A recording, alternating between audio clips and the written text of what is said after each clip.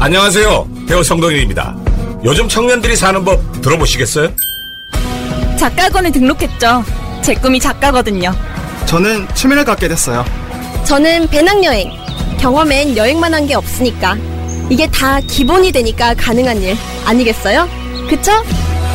요즘 청년들이 이래요. 기본이 달라지니까 사는 게 달라지잖아. 청년을 청년답게. 경기도 청년 기본소득.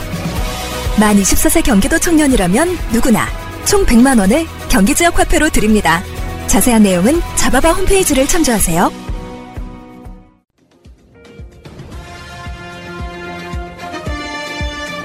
꼭 알아야 할 어제의 뉴스. 서울 홍대 앞 주점에서의 원어민 강사 모임발 집단 감염은 경기도 성남과 고양, 의정부 등의 학원에서 10명이 추가 확진되며 누적 확진자가 301명으로 늘어났습니다. 홍대 주점 관련 확진자가 찾은 부산 감성주점에서도 2명이 추가로 감염됐습니다. 오늘 코로나19 신규 확진자는 743명, 진단검사 건수가 절반 정도로 줄어드는 토요일 기준 확진자 수론 올 들어 가장 많았습니다. 이 가운데 80%가 넘는 확진자가 수도권에서 발생했습니다. 지난주 수도권의 일주일 평균 확진자 수는 531명으로 새 거리두기 3단계 격상 기준을 충족하고 있습니다. 사회적으로 방역에 대한 긴장감이 낮아지고 있습니다. 음식점, 여행, 스포츠 레저, 유흥업종의 매출액이 크게 증가하였고 여기에 해외 유입 신규 확진자 수도 81명으로 지난해 7월 말 이후 두 번째로 많은 수치를 기록했습니다. 델타형 변이가 유행하고 있는 인도네시아에서 입국한 확진자가 절반 가까이 차지해 변이 유입 우려도 큽니다. 4차 유행의 위기감이 고조되면서 정부는 백신 접종자여도 수도권에선 실외에서 마스크를 벗을 수 없도록 했습니다. 수도권에서는 백신 접종 여부와 관계없이 당분간은 실내, 실외 모두에서 꼭 마스크를 착용해 주시기를 간곡히 요청드립니다. 실외에서 마스크를 벗을 경우 10만 원 이하의 과태료도 다시 부과될 것으로 보입니다. 이와 함께 공원과 강변 등 많은 사람이 몰리는 야외에서의 밤 10시 이후 음주를 금지하고 수도권 고위험 시설에 대한 합동 방역 점검에 나서기로 했습니다. 수도권 새 거리두기 단계는 오는 7일 발표하기로 했습니다. 정부는 또 서울 도심에서 대규모 집회를 강행한 민주노총에 대해 위법 행위가 확인되면 끝까지 책임을 묻겠다고 밝혔습니다. MBC 뉴스 이덕영입니다. 내일부터 코로나19 백신 1차 접종을 받는 우선 접종 대상자는 30만여 명입니다. 아스트라제네카 백신이 모자라 예약을 하고도 맞지 못한 60세에서 74세 어르신과 희소혈전증 발생 우려로 접종 대상에서 빠진 30세 미만 사회 필수 인력 등이 대상입니다. 오는 17일까지 전국 예방접종센터에서 접종이 이루어지는데 모두 화이자 백신을 맞습니다. 다만 60세에서 74세 어르신 중 건강 등을 이유로 예약을 취소하거나 접종을 연기한 사람은 26일부터 모더나 백신을 맞습니다. 상반기 아스트라제네카 백신 1차 접종자에 대한 2차 접종도 내일부터 시작됩니다. 아스트라제네카 백신의 접종 권고 연령이 30세 이상에서 50세 이상으로 바뀌면서 50세 미만은 화이자 백신으로 교차 접종이 이뤄집니다. 특히 예방접종센터에서만 하던 화이자 백신 접종을 하반기부터 전국 병의원 등 위탁의료기관 2천여 곳으로 확대해 이르면 내일부터 화이자 백신 잔여분이 일반인에게도 풀릴 것으로 보입니다. 잔여 백신은 기존 방식대로 네이버나 카카오 앱을 통해 확인과 예약 신청이 가능합니다. 하반기 백신 접종이 순조롭게 진행될 경우 다음 달 백신 1차 누적 접종자는 2천만 명을 넘어 접종률이 40%까지 오를 전망입니다. SBS 이성훈입니다. 백신 국제 공동구매 프로젝트인 코백스는 북한에 코로나19 백신 199만 회분을 배정했습니다. 원래 지난 5월까지 170만 회분이 전달될 예정이었지만 아직도 공급이 이루어지지 않아 의문이 제기되었습니다. 이와 관련해 북한이 백신 공급 관련 행정 절차에 협조하지 않고 있다는 보도가 나왔습니다. 북한은 백신 전달에 참여할 국제요원들이 코로나19를 전파할 수 있다는 이유로 이들의 입국을 거부하고 있다고 미국의 소리가 관련 협상에 정통한 소식통을 인용해 보도했습니다.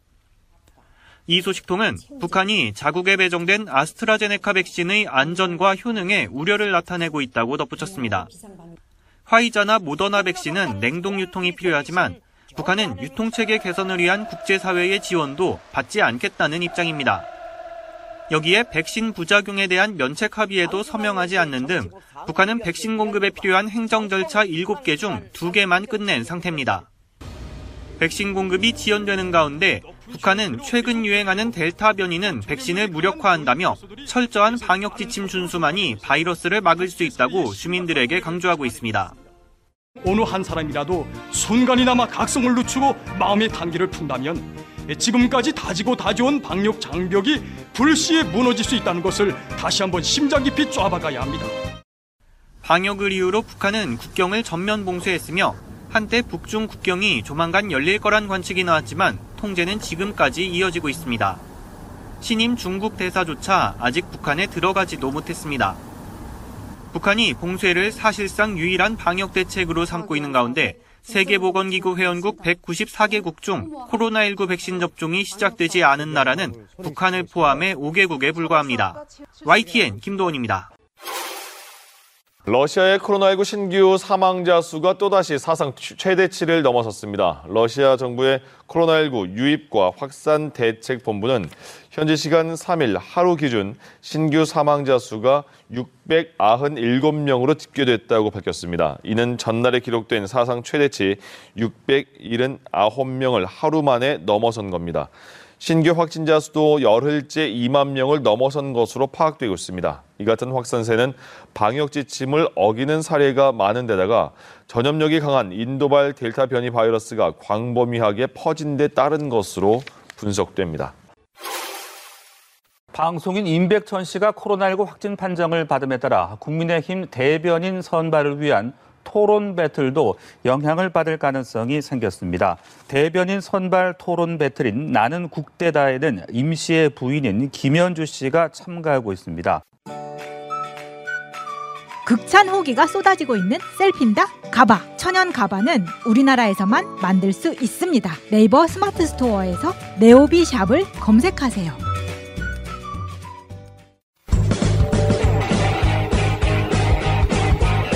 제도로서의 민주주의가 흔들리고 불타는 일은 이제 없습니다. 민주주의가 밥이고 밥이 민주주의가 되어야 합니다.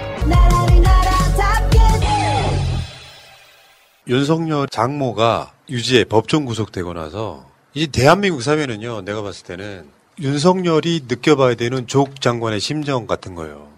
오늘 낮에 잠깐 캡처해봤는데 많이 본 뉴스 쭉 보면은 대부분 윤석열 이야기예요. 한 2개 정도 빼고 나면 줄리가 누구야, 국민은 윤석열에 서갔다, 윤 장모 이어 아내까지, 홍준표 윤석열 조국 과잉수사 자긴 처장모 어쩌고저쩌고 뭐 이런 거, 보복은커녕 역풍 맞은 일, 이것도 윤석열 아젠다예요. 지금 우리가 이따 이야기해야 되고. 그러니까 요양급여 불법 수급 윤석열 장모, 윤 출사표 사흘 만에 대형 악재. 윤석열에 대한 보도가 포탈을 지금 완전히 장식을 하고 있잖아요. 조국 장관의 심정을 좀만 이해를 할까요? 좋은 얘기 하나도 없잖아. 윤석열 잘생겼다 이런 거 없잖아요. 내가 봤을 때 이 모든 책임은 줄리한테 있어요. 태기를 잘못한 거야. 박사학위 너무 봐봐. 사람이 이동훈이가 대변인 사퇴했던 사건을 나중에 파봤더니 어마어마한 사기 사건이 연루돼 있고 거기 엄선수까지 날아갔죠. 네. 이 태길이나 이런 게 잘못되면서 내가 봤을 때 모든 게 다 꼬였어요. 그러니까 지금 윤석열이 출마 선언을 했을 때 이 컨벤션 효과가 오래 가야 돼. 난 반문이다. 나를 중심으로 경공교체 하자라고 외쳤는데 이게 모든 게 다 논란이 돼버리는 거예요. 만만치 않지? 이 압색 윤석열 선생께서 압색만으로 해결하던 그런 시대가 아니야. 이제는 얘는 검찰총장도 아무것도 아니라고. 그래서 이제 검증 당하기 시작하면 우리가 기레기 하고 뭐 형평성 이야기 하지만요. 언론의 대표적인 특성이 정파성이 없는 것도 특성 중에 하나예요. 지들한테 유리한 것만 물어뜯는다고. 국민 여론이 그쪽으로 넘어가면 또 그것만 물어뜯어. 박근혜 때 봤잖아. 그러니까 이게 기울어진 운동장이 아닐 때도 있는 건데 이런 그 말초적인 것들. 지금 시대에 줄리가 누구냐, 장모는 어쩌거냐, 뭐 이런 것들이 계속 이슈가 되기 시작하면 계속 부정적으로 가잖아요. 지금 이 이슈 중에 윤석열 긍정 뉴스가 단 한 건도 없는 거잖아요. 저기 우리가 건프레임이었어야 합니다. 우리가 건프레임이었어야 하는데 우리가 건프레임이 아니라 모든 사실이 세상에 드러남으로써 자연스럽게 발생한 포털이 우리 편을 들어준 게 아니잖아요. 어쨌든 좋습니다. 여기까지 우리가 잘 견뎌왔다고 생각합니다. 잘 참았어요. 화를 잘 참았는데 그럼 이제 물 들어올 때 노젓는 게 맞죠. 그래서 오늘 저는 계속 민주당 의원들한테 얘기하고 싶어요. 우리 조국 장관이 뭐라고 얘기했냐면요. 이 조범동 조카에 대한 재판 결과가 확정이 되고 나서 확정됐으면 이제 사실 이제 그거는 끝난 거잖아요. 이쪽 재판은. 그러면서 지금까지 허위로 지금까지 뭐 기사를 내보내거나 이런 사람들에 대해서 이제 법적 조치하겠다고 했어요. 그러면 법적 조치는 조국 장관이 개인적으로 하는 게 당연해요. 맞다고 칩시다. 그럼 이제 뭘 해야 돼요? 법적 책임을 묻는 것뿐만 아니라 정치적 책임을 물어야 되는 겁니다. 정치적 책임을 묻는 건 누가 해야 돼요? 당연히 민주당에서 해야 되는 건데요. 여러분들 기억나실지 모르겠어요. 아까 전에 푸나님이 읽어주신 거는 윤석열이 예전에 2019년 8월 달에 했던 말이었죠. 조국을 법무부 장관에 임명하면 안 된다. 내가 사모펀드 쪽 좀 아는데 이거 완전 나쁜 놈이야. 대통령한테 말씀드려갖고 임명 안 하게 할 거야. 라는 말. 이건 이제 이 윤석열에 대한 책임은 이 선거 과정에서 우리가 묻게 될 겁니다. 그러면 얘만 있었냐? 그게 아니에요. 김무성이 거의 비슷한 때에 9월 달에 2019년 문재인 뭘 주장했냐면 대선 자금을 지금 마련하기 위해서 조국 장관이 정경심 교수를 이용하고 정경심 교수가 다시 조범동을 이용해서 대선 자금을 마련 비자금 준비하고 있다라고 말했던 게 김무성이에요. 문재인 대통령이 조 후보자를 사실상 자신의 후계자로 지정해서 밀어줬고 조 후보자는 대선 준비를 위한 자금을 만들어야 하는 입장이다. 그래서 지금 사모펀드에 손을 댔다. 홍준표도 그랬습니다. 그때 9월 24일 날 조국 펀드는 당내 경선을 위한 정치 자금을 조국이 마련하고 있는 것이다. 홍준표한테도 이거 물어야 되는 겁니다. 이런 식으로 계속 얘기를 해왔고 지금 또 뭐 면접관으로 들어온다고요? 김경률요? 김경률이 뭐 미안하다고 나갔으면 끝나는 겁니까? 끝나는 거 아니에요. 책임을 끝까지 물어야 됩니다. 우리도 멍청하게 맨날 용서해주고 이럴 문제가 아니라 맨날 사과만 할 문제가 아니라 우리가 옳다는 것이 세상에 만천하에 드러났으면 우리도 물을 건 물어야 되는데 김경률이가 뭐라고 얘기했었습니까? 사모펀드 관련 업체들로부터 빼돌려진 돈 수십억이 정경심 교수 손에 전달됐다. 민정수석 자리에서 조국 참 시원하게도 말아 드셨네. 정경심과 조범동은 공범이다. 조국 펀드에서 사라진 15억의 행방이 묘연한데 조국이 모를 리가 없지. 법적 책임 져야겠네. 이 정도 말했으면. 이런 짓을 한 사람들이 있는데 이 사람들과 정치인들에 대해서는요. 조국 장관이 법적 조치를 취할 수 있는 건 취하지만 나머지 부분에 대해서는 민주당이 이제 나서줘야 됩니다. 확정 판결입니다. 그러니까 그게 금요일 날 김경률 면접위원 요거는 민주당이 해도 멍청한 짓을 한 거예요. 아니 뱉은 말은 김경률도 진중권도 책임져야 돼요. 네. 진중권 최근에 인터뷰도 보면 입시 비리가 어쩌고저쩌고 확정된 사실처럼 이야기를 합니다. 조중동이 제일 좋아하는 게 그런 자들 이름이잖아요. 진보 농객 진중권도 버린 조국. 진보 쪽 참여연대 출신의 회계사 김경률이 봐도 이건 비리. 이렇게 써먹혔던 놈을 갖다가 무슨 심사위원, 면접위원 하겠다는 그런 미친 짓을 하면 안 되는 것이고. 아니 그리고 최근의 행보도 윤석열 집에 가서 밥도 먹고 왔다며. 김경률이 자기 힘으로 그렇게 했잖아요. 근데 그런 사람을 왜 면접관으로 쓰려고 시도를 하냐고. 그런 멍청한 짓을 하면서도 멍청한 짓이라는 걸 모르는 이유가 김경률을 면접관으로 쓴 사람들이 디테일을 모르기 때문이에요. 내가 만약에 민주당 국회의원인데 아까 말한 신민님이 말한 그런 이야기를 했다는 걸 알면 그 면접관으로 쓸 수 있어요? 그냥 기본적으로 어떤 대가리인 거냐면 조국은 잘못했어. 디테일도 몰라요. 근데 그 시각이 조홍천의 시각이 그대로 반영이 그렇지. 된 그러니까 거죠. 잘못했어. 조홍천 같은 자들도 지금 석고대지 하지 않으면 쫓아내야 된다고 생각해요. 네. 이런 정도 상황. 정경심 교수 재판 결과가 다 나오면 어떻게 해야 되느냐. 난 구속시켜야 된다고 생각해. 맞아요. 말로 한 가족을 도륙시킨 그 공범들이 있잖아요. 지금 마찬가지예요. 유인태는 안 그래? 유인태 얼마나 조국 장관대 가족 같습니까? 네. 디테일도 모르는 것들이 앉아 쳐가지고 입만 놀리고 있는 거야. 저도 유인태 반대합니다. 김혜영은 안 그래? 김혜영 반대합니다. 그럼 멍청한 짓들을 하고 있는 거예요. 이 문제는 다시 한번 말씀드릴게요. 민주당 분들. 조중동의 시각으로 세상을 보지 말아요. 윤석열이 왜 후지다고만 말하면서 윤석열이 뭐가 후진지를 말을 못하는 게 디테일이 없는 거야. 잘 봐봐. 국민의힘 그 부류가 망한 이유와 민주당이 180석을 만들어준 이유를 한번 시대적으로 생각을 한번 해보자고. 일본과 무역 전쟁을 했는데 참모들이 문 대통령한테 이거 외교적으로 해결합시다. 법원의 판결은 판결이고 아닙니다. 원칙대로 갑시다. 그래서 무역 전쟁 하고 이겨냈잖아요. 그게 시대적 흐름인 거예요. 언제든지 일본 앞에 굴종할 수 없다. 잘못된 놈들이 잘못된 걸 요구하는데 무슨 조폭도 아니고 지들이 잘못한 거를 인정하지 않고 한국에 무역 보복을 하겠다고 하니 같이 싸운 거예요. 결국은 시대적 흐름이라는 건 내가 일본하고 한번 싸우지 않으면 일본을 넘어설 수 없는 건데 문 대통령 머릿속에는 그 큰 그림이 있었던 겁니다. 그러니까 얘가 나왔던 그 한일 그랜드 바겐. 어디서 또 주워들은 건 있어요. 들은 게 있어가 진짜 엄청 주워들은 거예요. 그건 점쟁이가 알려줬나? 그 그랜드 바게인을 통해서 한일 문제를 풀 수 있다고 하는데 지금 한일 관계 풀지 않아도 솔직히 말씀드리면 한국이 아쉬울 게 별로 없어요. 무역 전쟁 한다고 해서 완전히 닫아놓고 사는 게 아니잖아요. 계속 적자만 줄어들고 있어요. 전 세계에 가장 무역 적자를 많이 내는 나라. 이 적자가 줄어들고 있는 상태에 일본 기업들이 한국으로 건너오고 있다고. 지금 2년 지났지만 4년, 5년 지나고 나면 완전히 역전될 겁니다. 근데 일본과 무슨 이 문제는 그렇게 풀 수 있는 문제가 아니고 일본이 사과하지 않더라도 사실 우리한테 좋은 기회예요. 왜냐하면 일본이 뭔가를 확실히 쥐고 있는 나라가 아니기 때문에 이제는 일본이 뭐 물건 안 주겠다고 하면 우리가 개발해버리면 되는 건데 오히려 우리가 줄 게 많아졌는데 하다못해 최근에 도쿄올림픽에 한국 의료진 파견해달라, 특수주사기 달라 이런 짓거리를 거짓 짓거리 하고 있잖아요. 그걸 뭐 윤석열이 뭘 지 아버지가 친일파니까. 진짜로 일본이 돈 대가지고 일본 유학 갔다 온 사람 뉴라이트 교수의 아들이야. 근데 시대 정신으로 봤을 때 그게 맞냐고. 그러니까 시대 정신도 없고 아무것도 없는 자가 그냥 내가 칼잡이였음을 인증하는 겁니다. 그게. 근데 그 사람의 이야기 들으면서 뭐 조국 장관네는 무조건 잘못할 수밖에 없는 가족이어야만 되고 윤석열한테는 쩔쩔매고 그런 짓을 하는 게 말이 안 되는 거지. 그러니까 윤석열 측에서 나와서 이야기하는 대변인이 아니라 뭐 많잖아요. 애기들 예찬이도 있고 뭐 이런데 공중파에 나와서 이런 이야기 하더라고요. 우리 윤석열 총장님께서 3개월간 공부를 열심히 하셨다. 대응할 수 있다. 3개월간 공부를 열심히 한 결과가 그랜드 바겐입니다. 9년 공부해가지고 사법시험 합격하는 자가 3개월 공부하면 뭘 할 수 있겠는데. 네, 사실 이 윤석열이라는 자가 이제 이 얘기를 꺼내면서 여러분 그거 기억나세요? 왜 윤석열이 죽창가 얘기를 이번에 다시 꺼냈는지? 죽창가 얘기는 조국 장관의 페이스북에서부터 시작이 됐던 얘기거든요.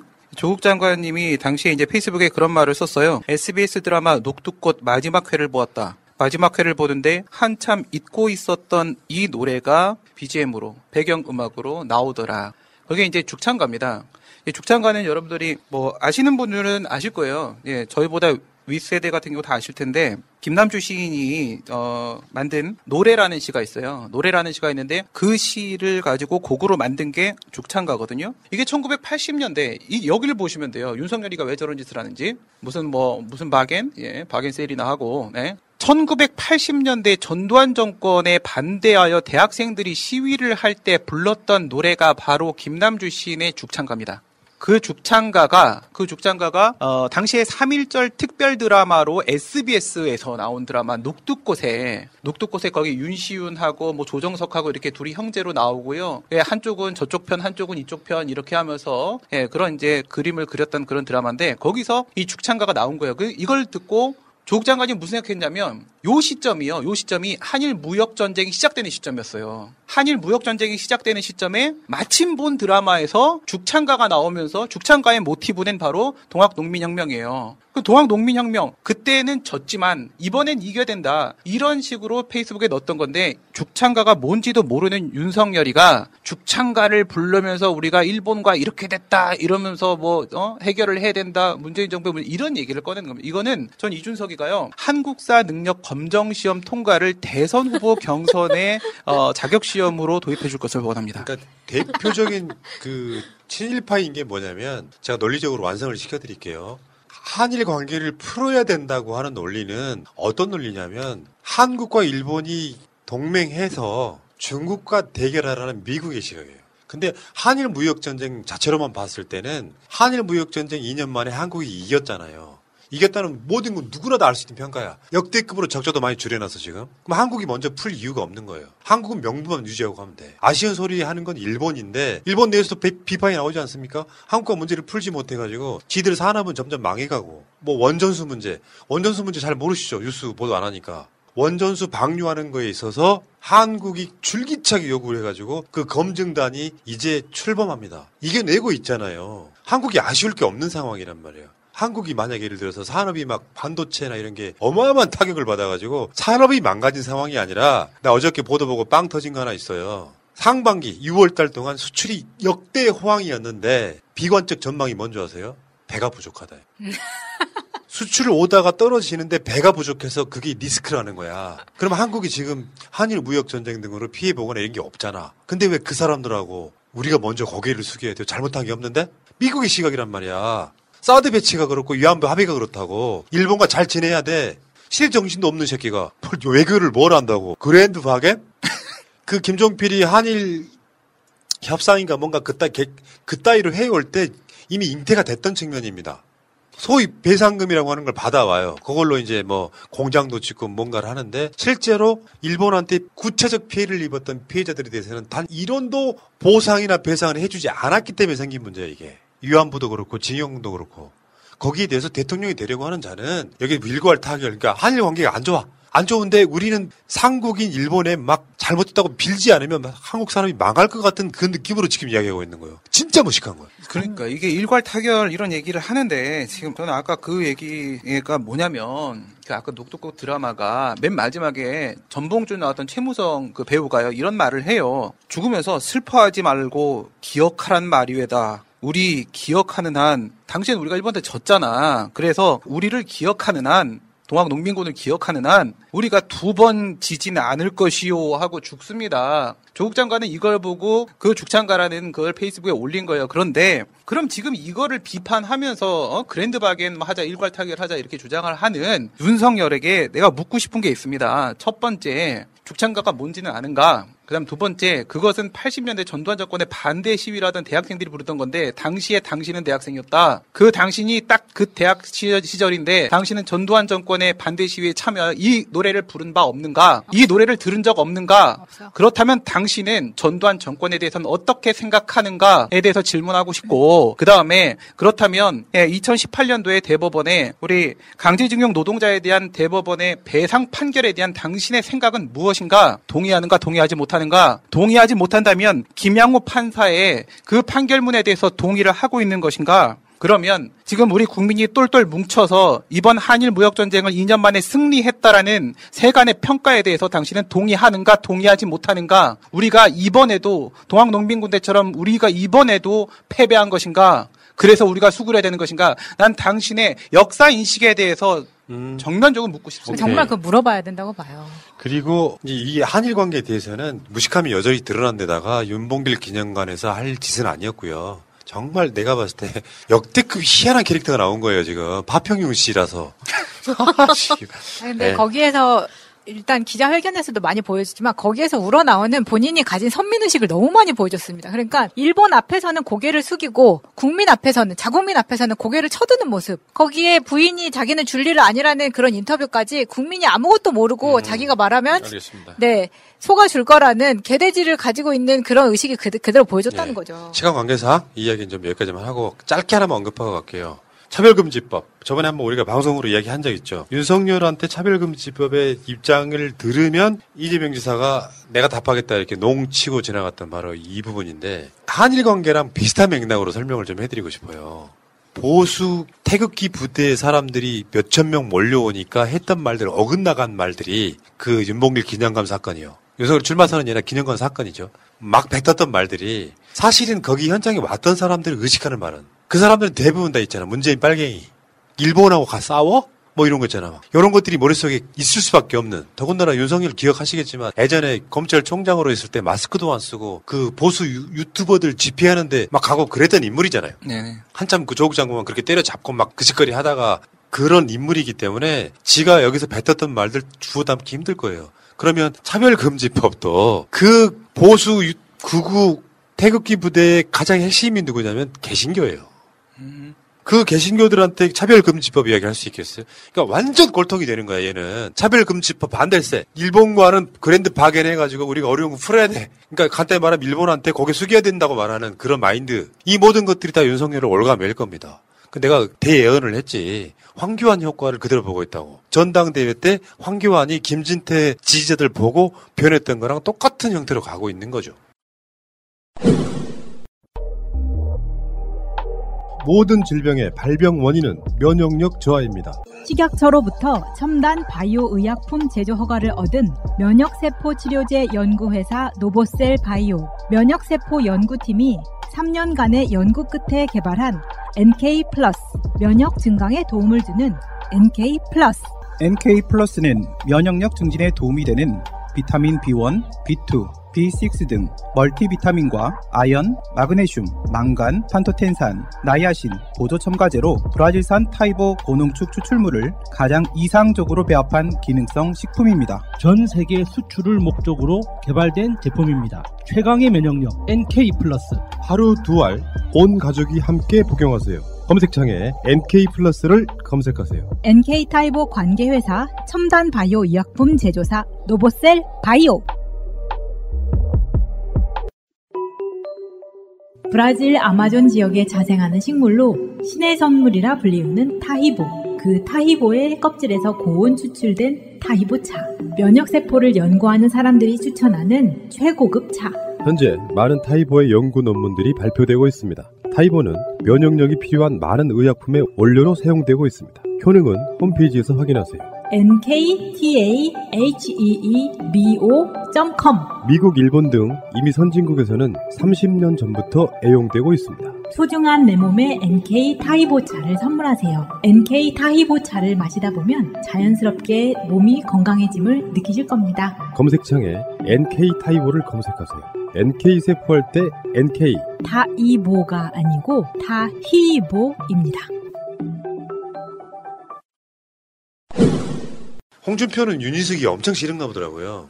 하긴 그럴만하지. 뭘 거지 발사기 같은 게 어디 강남에 나가가지고 무슨 험지도 아니고 강남에 당선돼가지고 들어와서 국회의원 1년 만에 나는 임차입니다 하나로 떠가지고 이재명 기본소득 몇 번 비판했더니 대선 주자가 그러니까 그 사람들도 단체방이 있을 거 아니야. 민주당 국회의원들 이번에 김경률 면접위원 때문에 민주당 단톡방 난리 났었대. 말이 되냐고. 그런데 그쪽도 단톡방이 있을 거 아니에요. 그 단톡방에 홍준표가 윤희숙 출마에 망둥이도 뛴다 이런 표현 썼다가 나가버렸대. 깜짝 놀란 거죠. 자기도 써놓고. 나가버렸대. 반응이 김웅이나 이런 애들이 막 악플을 다니까 누가 숭어고 누가 망둥이인지 선배님 누가 숭어고 누가 망둥이입니까 하니까 홍준표가 메시지를 삭제 후 퇴장. 아유 또 뭐 삭제까지 할 건 있어. 퇴장은 한다 하더라도 너무 모냥 빠지네요. 근데 이거요. 사실 홍준표가 윤희숙한테 숭어가 뛰면 망둥이도 뛴다. 이 얘기하고 나서 김웅이 한번 움직이죠. 김웅이 왜 그렇게 얘기하냐고 한마디 하고. 근데 김웅만 한마디 했을까? 다른 사람들도 했을지도 모르죠. 그리고 나서 갑자기 삭제를 하고 튀었다라고 하는데 개삭방. 삭제가 됐을까요? 그게 텔레그램이냐 그 카톡이냐에 따라 다른데 텔레그램은 삭제한 흔적도 안 남아요. 심지어 텔레그램은 최근에 작년인가 글을 수정할 수 있게 돼 있죠. 근데 수정됨이라고 하면서 표현이 돼 있지만 내가 잘못 오타를 냈거나 잘못 썼을 때는 보기 전에 수정할 수 있는 기능이 있고 그것도 귀찮으면 삭제를 하면 삭제했다는 기록이 안 남고 카톡은 삭제했다는 기록이 남습니다. 카톡일 거예요. 그러니까. 근데 삭제했다는 기록이 카톡에도 남잖아요. 남는 것뿐만 아니라 지금 만약에 5분이 지나게 되면 삭제가 안 돼요. 그러니까 홍준표가 삭제를 했는 줄 알지 본인한테는 안 보여요. 카톡은 그러거든요. 내가 지우면 나한테는 안 보이는데 단톡방에서 다른 사람들은 그대로 그게 남아있어요. 그 메시지가 그대로 남아있는데 지는 삭제하고 도망갔어. 줄행랑을 쳤어. 그 상대는 계속 보고 있는 중이야. 여기서 줄행랑을 안 치면 돼. 그냥 가만히 있으면 되는 거야. 가만히 있으면 되는 건데 그런데 자기가 줄행랑을 치니까 오히려 이게 문제가 되는 거잖아요. 아니 이제 이게 이렇게 봅니다. 윤희숙의 출마는 윤석열 출마를 돕겠다 보이는 측면 하나하고 내가 다음 총선 때 공천받겠다라는 측면 두 가지가 작동을 하는 거죠. 대중적으로 인기가 있으면 그러면 내가 봤을 때는요. 윤희숙보다 더 똑똑한 김용민, 김남국, 정청래, 민주당 우리가 좋아하는 국회의원들이 있잖아요. 이 사람 다 대선 출마하면 되잖아. 대선을 희화화시키는 것 때문에 홍준표가 짜증내는 거예요. 망둥이라는 표현을 쓰는 거죠. 아니 조금 관심 받으면 다 대선 나갑니까? 사실 이준석이 당대표는 그게 당대표가 맞는 자리예요? 이준석 최근에 수사 시작됐더만 이제 경찰이 시작했더만 이준석이 당대표를 하는 게 여러분들이 그냥 혁신으로 보이세요?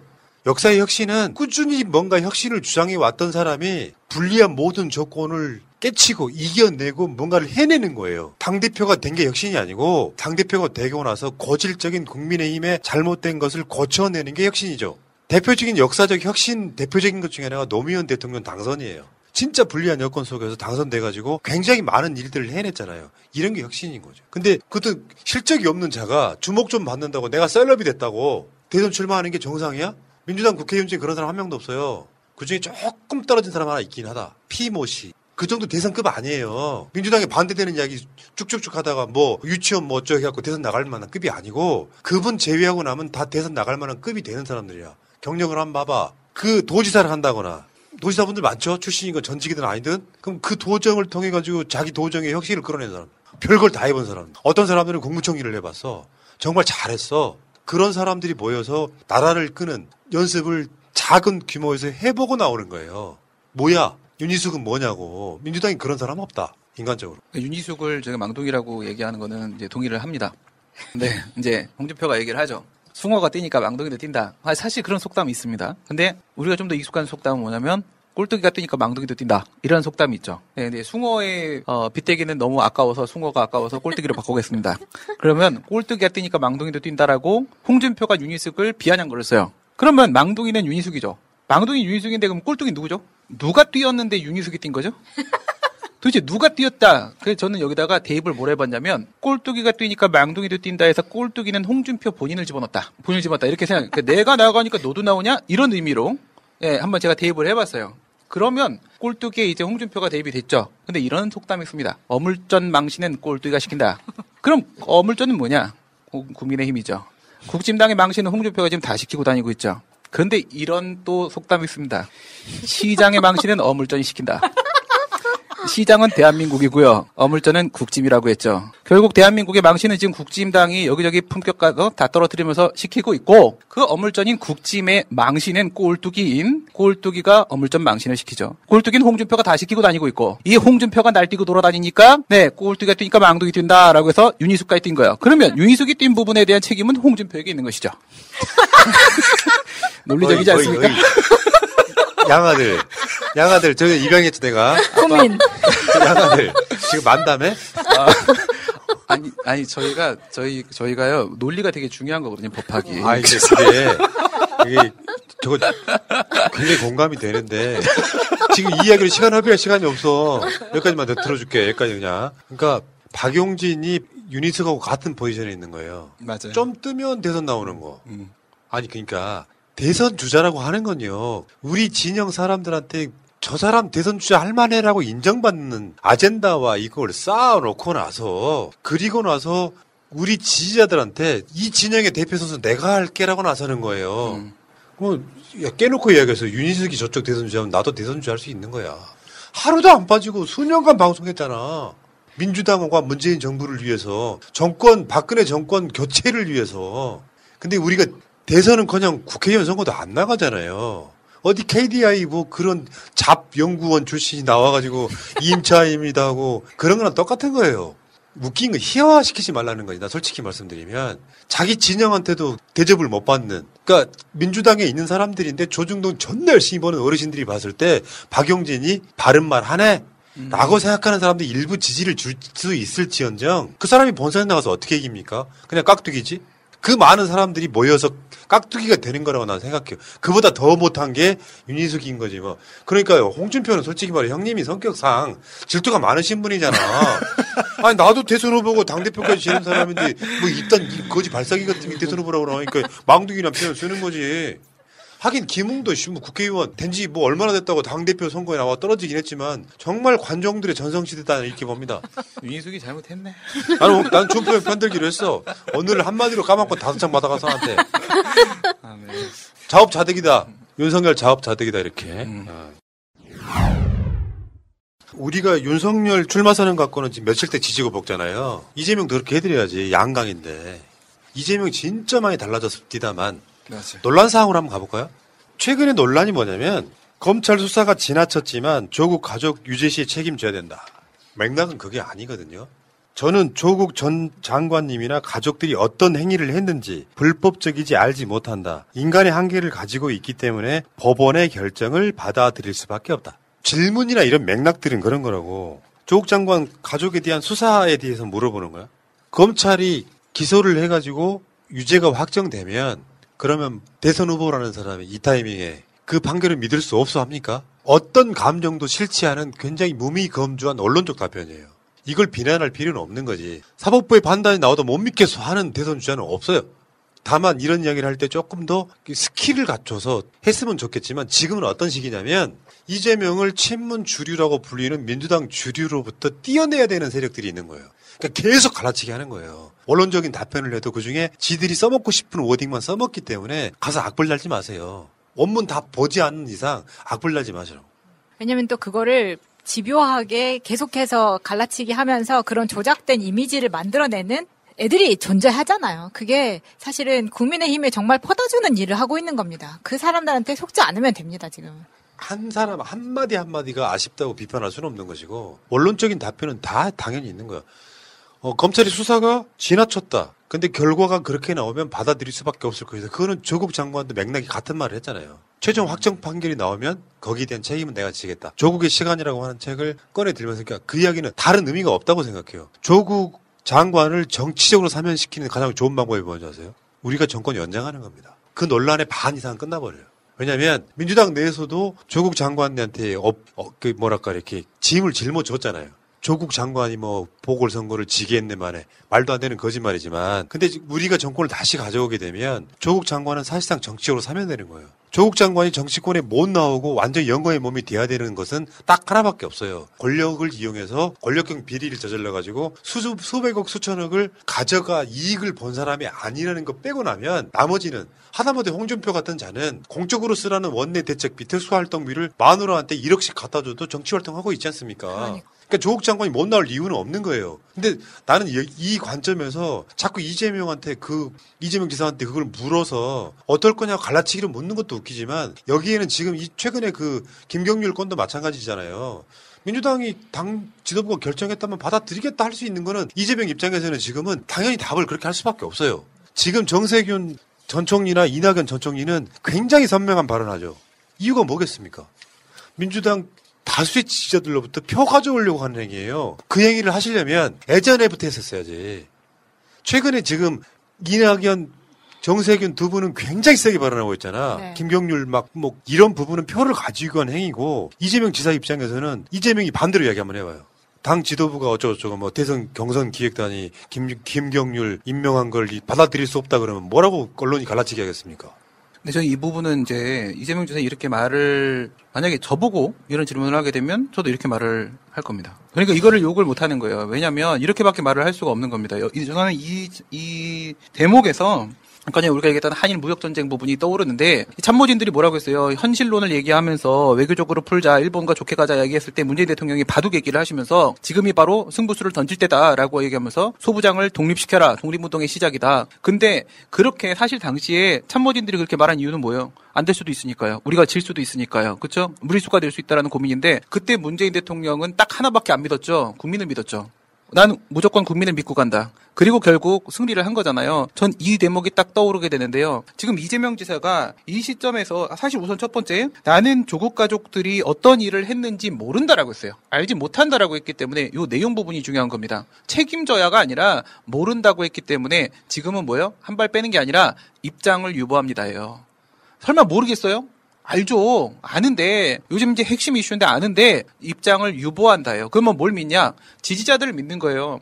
흐름이 이렇게 가게 되면 대선이 이루어지기 전까지 대선 전까지는 조국 장관 가족과 관련된 문제들이 매듭이 지어질 것이다. 예, 그러면 지금 만약에 매듭이 지어지지 않은 상태에서 이재명 지사가 우리가 얘기하는 조국 장관을 욕하는 사람들과 그다음에 우리처럼 지키려고 하는 사람들인데 한쪽에다가 만약에 발을 딱 디뎌버리죠? 그럼 논란거리만 만들어버리는 거예요. 논란거리 만들면 이재명 지사의 지지율이 떨어지는 것이 문제가 아니라 민주당 내에서 이 문제를 가지고 계속 우리끼리 또 치고받고 싸워야 되는 상황이 온다는 거죠. 그러니까 말씀하신 게 문재인 대통령이 이건 단일의 문제가 아니라 국익의 문제야. 그렇기 때문에 가야 돼라고 얘기하신 것처럼 이건 일본이 싫어가 아니라 우리가 잘 돼야 된다 이 문제야. 국익의 문제야 얘기한 것처럼 이 문제는 조국 장관에 대한 이재명 지사의 진짜 입장을 얘기한 것이 아니라 이거는 대선 관리의 문제인 겁니다. 대선 관리 문제이기 때문에 나는 알지 못한다라고 입장 유보를 한 것뿐이다. 예. 이렇게 얘기하는 게 맞죠. 이게 이제 갈라치기에 그렇게 현혹되지 마시라. 원론적인 이야기 한 거지. 반대로 이야기했으면 욕 더 먹었지.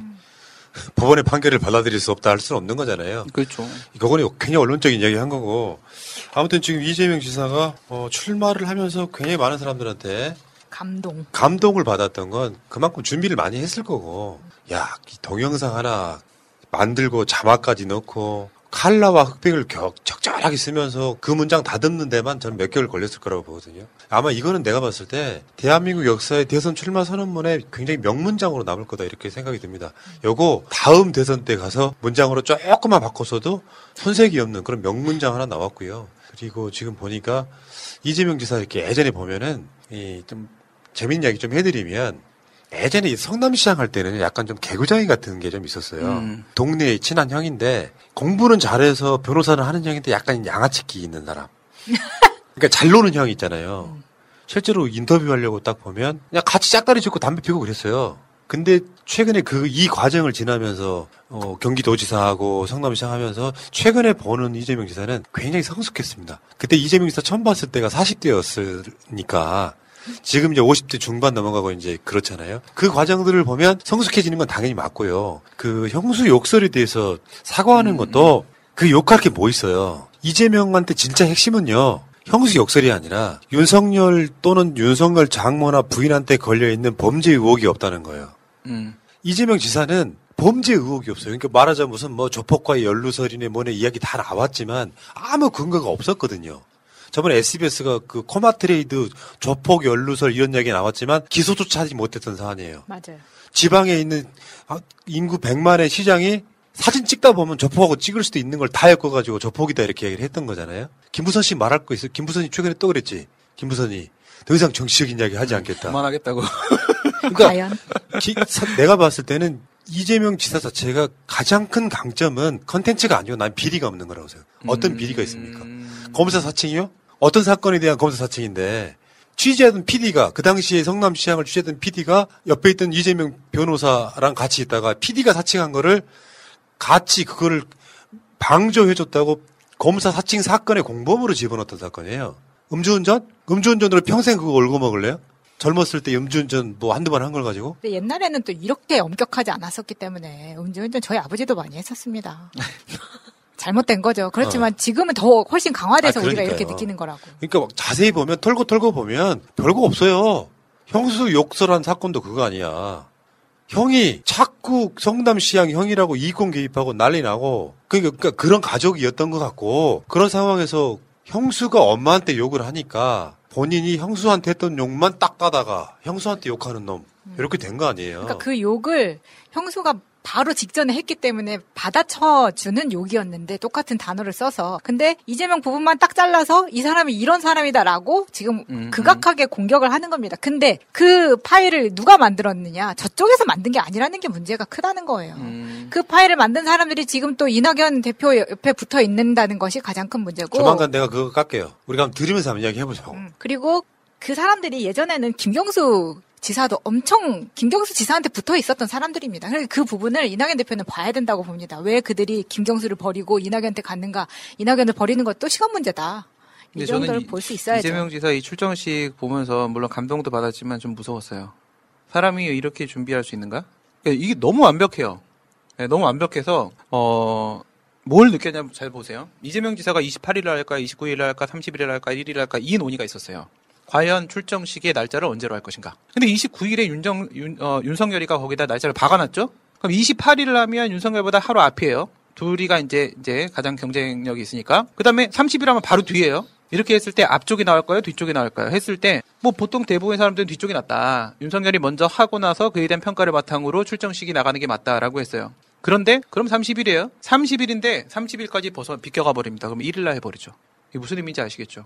29일 날 윤석열이 하고요. 바로 다음 날 해버리게 되면 이게 분위기가 안 살아요. 그러니까 어떻게 하루 동안 윤석열에 대한 여러 가지 혹평이 이거는 자기 지지자에 대한 믿음이 없으면 이런 결정 못 내리거든요. 그래서 혹평이 나오면서 그 다음에 1일 날 딱 던져버리게 되면 윤석열에 대한 비판을 바탕으로 해서 차별화가 가능해지죠. 근데 또 무서운 게 뭐냐. 여기서 언택트 비대면 출정식을 했을 때 윤석열하고 차별화만 한 게 아니에요. 이게 일타 쌍피 들어간 거예요, 지금. 제가 보고 했을 땐. 이게 내부 경선 부분까지 치고 들어간 겁니다. 언택트 비대면으로 들어갔을 때 이 정도의 흥행을 낼 수 있다라고 한다면 그러면 오프라인에서 하지 못한다라고 해서 흥행을 못한다라는 게 아니다라는 것을 몸소 스스로 증명하겠다라는 의미거든요. 그러니까 이런 전략을 짜는 것 자체가 디테일이 무지하게 강하다. 사실 무서울 정도다. 이런 생각이 들어요. 그러니까 이게 실제로 이재명 출마 선언했을 때 이제 언론의 헤드라인을 보시면 공부 좀 더 해라 그런 느낌이었거든요. 대통령이 챙겨야 될 국정이 한 3가지쯤 됩니까? 수천 가지예요. 그러면 어떻게 돼야 되느냐? 결, 역사의식, 컨텐츠, 개념 이런 것들이 다 총동원돼서 국정을 운영하는 거예요. 어떤 사건이 나도 그 사건을 내가 모를 수는 있는데 그 사건을 받아들이면서 국정의 방향을 결정하는 건 대통령의 몫이에요. 이거 굉장히 중요한 부분이라고 보고 제가 지금 이재명 지사를 쉴드 치는 이유가 어떤 분이 저 빤다고 표현하는데 빨만하죠. 그러니까 지금 이재명이라고 하는 캐릭터가 없었다면요 정권 넘어가는 분위기라니까요. 내가 보호할 수밖에 없는 거예요. 이유는 되게 간단한 거예요. 민주당 지지율이 보궐선거 이후에 20대, 30대 막 빠질 때 지금 여론조사 보시면은 20, 30대, 40대, 50대까지 이재명 지사 지지가 붙잡고 있잖아. 만약에 이재명 같이 뭔가를 해낼 것 같은 느낌의 주자가 없었다면 윤석열 독주로 가버린다니까? 예전에 이명박이 당선됐을 때 분위기로 가버릴 수도 있어요. 컨텐츠로 몰라 뭘로 보나. 윤석열을 누를 수 있는 후보가 있다는 게 얼마나 중요한 건지를 몰라. 아까 그 조국 장관의 가족 관련해서 이재명 지사가 했다는 이야기? 그거 갖고 물어뜯는 놈들이 나쁜 놈들이고 난 최근에도 봤다니까. 이재명이 민주당 주자가 되면 나는 이재명 안 찍는다. 많아요. 그 이낙연 지지자들 다 그러고 있어요. 그렇게 갈라치기 하지 마시고요. 지금은 내 입장에서도 이낙연 지지자들도 감싸 안아야 되는 타이밍이에요. 그러니까 이 부분은 더 이상 이야기하지 마시고 이낙연 지지하는 사람들도 사실 아시겠지만 이낙연 지사가 좋아서 지지하는 게 아니라니까요. 그분들은 이재명이 싫어서 지지하는 표야. 내가 너무 잘 알고 있잖아. 이낙연 지사를 지지하시는 분들은 있긴 하지. 그거랑 상관없이. 이 연령이 좀 있으시고 호남 기반의 그런 진중한 대통령 후보를 좋아하는 사람도 지지하시겠지만 온라인상에서 극렬히 지지하시는 분들은 대부분 그런 사람들이에요. 근데 그 지지자들을 모아서 결국에는 정권 교체 원팀으로 가야 되는데 자꾸 감정 나쁘게 하지 말라는 거죠. 서로가. 그냥 깨놓고 이야기할게요. 이낙연 전 총리가 후보가 돼도 열렬히 지지하겠습니다. 저는. 그 누구라도 지지를 한단 말이에요. 다만 지금 흐름은 진영이 무너지느냐 마느냐에서 이재명은 이낙연보다 100배는 중요한 후보가 됐어요. 그 후보가 없다면 이 진영 무너져 버린다니까요. 막 마적대가 윤석열 마적, 홍준표 마적 막 달겨 들어갔고 물어뜯기 바쁜 그런 나라가 될 가능성도 있는 거예요. 그래서 보호를 해야 되는 거지. 외계인이 쳐들어오면 뭐 지구인들끼리 합쳐서 싸워야죠. 저는 저쪽에 다른 좀 생각 가지신 분들도 조국 장관과 추미애 장관에 대한 입장만큼은 우리랑 차이가 없다고 생각을 하고요. 그렇기 때문에 추미애 장관이 등판을 하신 거에 대해서 전 정말로 반겼던 게 추미애 장관님의 이후의 행보가 지금 어떻게 보면 지금 이렇게 갈라져 있는 상황을 하나로 봉합하고 모아가는데 어떤 일 역할을 하지 않으실까 그런 기대도 같이 한번 해보고 있습니다. 박지희 씨, 코업이 블랙마카로 업그레이드 했다는데? 맞아요. 가격은 그대로인데 더 귀한 블랙마카로 업그레이드 했대요. 역시 코업이야. 지금보다 더 활기찬 아침을 느낄 수 있겠네. 하루도 빠뜨리면 안 되겠어. 매일 잊지 않고 챙겨 먹기 위해 편리한 정기 배송을 이용해보세요. 2+2 혜택도 있어요. 코업 블랙마카로 파워업. 블랙마카와 멀티비타민을 한 번에. 거기에 아연, 비오틴, 아르기닌까지. 정기 배송 2+2 이벤트는 계속됩니다. 검색창에 코어업 검색하세요. 배은망덕한 정치검사의 악플러 수준의 출마선을 보느라고 아이고 뒷골이야. 어떻게 보면 북한에서는 상상할 수도 없는 그런 짓을 해도 살아남는 게 보면 정말 민주주의 어려워요. 민주주의가 어떤 게 민주주의인지 정말 좀 그렇죠. 혼란스러울 때가 있어요. 민주주의가 힘들어 그게. 전체주의 같은 걸로 이렇게 확 끌어가면 되는데 군사정권이어가지고 총칼 들이대고 하면 자기 목숨 부지를 위해서도 그런 짓 못할 거 아니에요. 대통령이 임명했던 검찰총장이 배은망덕하게 정치검사가 돼서 대통령 등에 칼을 꽂고 자기가 속해있던 정부의 악플을 막 써대는 걸 보고 있으니까 이 뒷골 엄청 땡겨서 근데 우리가 이제 이 방송을 하는 이유를 좀 설명을 드리면 남북평화는 우리 쪽 아젠다예요. 우리 쪽 의제라고. 네. 우리 거라고 간단히 말해서. 그러니까 남북평화가 어느 정도 좋아져야만 우리가 정권을 연장하는 데 굉장히 도움이 됩니다. 그래서 한반도가 평화 체제를 만들고 우리 한민족이 하나가 됨을 계속해서 보여줘야 되는 거거든요. 그게 이제 고착화가 되면 나중에는 전혀 그걸 흔들지 못하는 체제까지 가야 되는데 완성되지 않다 보니까 이게 계속해서 흔들리는 거예요. 국제 정세에 따라서 그게 좀 안타깝다는 생각이 들고 우리는 남북 평화를 끊임없이 외쳐야 된다 이런 말씀을 드리고 싶어요. 자, 윤석열 씨는 상상도 할 수 없는 악플러는 남북 평화가 뭔지 잘 모릅니다. 자, 시작하겠습니다. 뒷골 잡고. 오빤 갓나 스타일 갓나 스타일. 태영호, 지성호 등 탈북인들에 의한 가짜뉴스 팩트체크 방송 북한 바로 알기 프로젝트 평화를 생각하는 북한 이야기 오빤 갓나 스타일 57회 방송 시작하겠습니다. 오늘도 한반도의 평화와 번영을 위해 두 분 나오셨습니다. 평화 누나 김연희님. 네, 내 딸이 보고 싶다 김연희입니다. 예, 보시게 될 거예요. 네. 믿으세요. 다음에 강철 조국 홍강철님. 네, 남가분군 대조국이다. 홍강철입니다. 어서 오십시오. 북한에는 좀 윤석열 같은 종자가 없다는 게 굉장히 부럽습니다.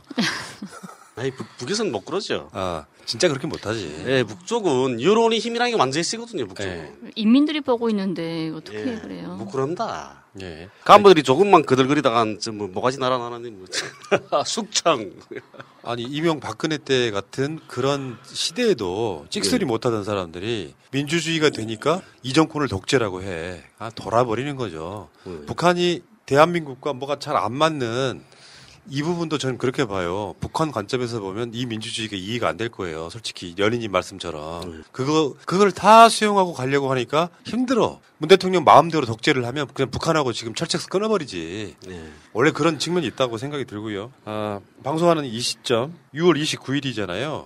대한민국에서는 6.29 선언이 있던 날이에요. 그 6월 항쟁의 끝 무렵에 전두환의 후계자였던 노태우가 당시 민정당 대표가 이제 그 민주화 운동을 받아들인다. 뭐 여러 가지 복잡한 여러 가지가 있습니다만 그건 생략하고 6.29 선언을 북한에서는 또는 6월 항쟁을 들어본 적이 있습니까? 있죠, 6월 항쟁. 알죠. 그래요? 네. 어떻게? TV도 많이 하고. 예, 이 현대사에서도 배워주고. 아, 그래요? 예, 그 TV에서도 다 나옵니다. 6월 항쟁이라는 게 있었다. 예. 그리고 거기에 노태우가 나와서 6.29 선언, 항복 선언을 했다. 예, 예. 그걸 배웠다고? 예. 아, 현대사 다 배워줍니다. 이야. 아니, 북은 알아야 되지 않습니까? 알아야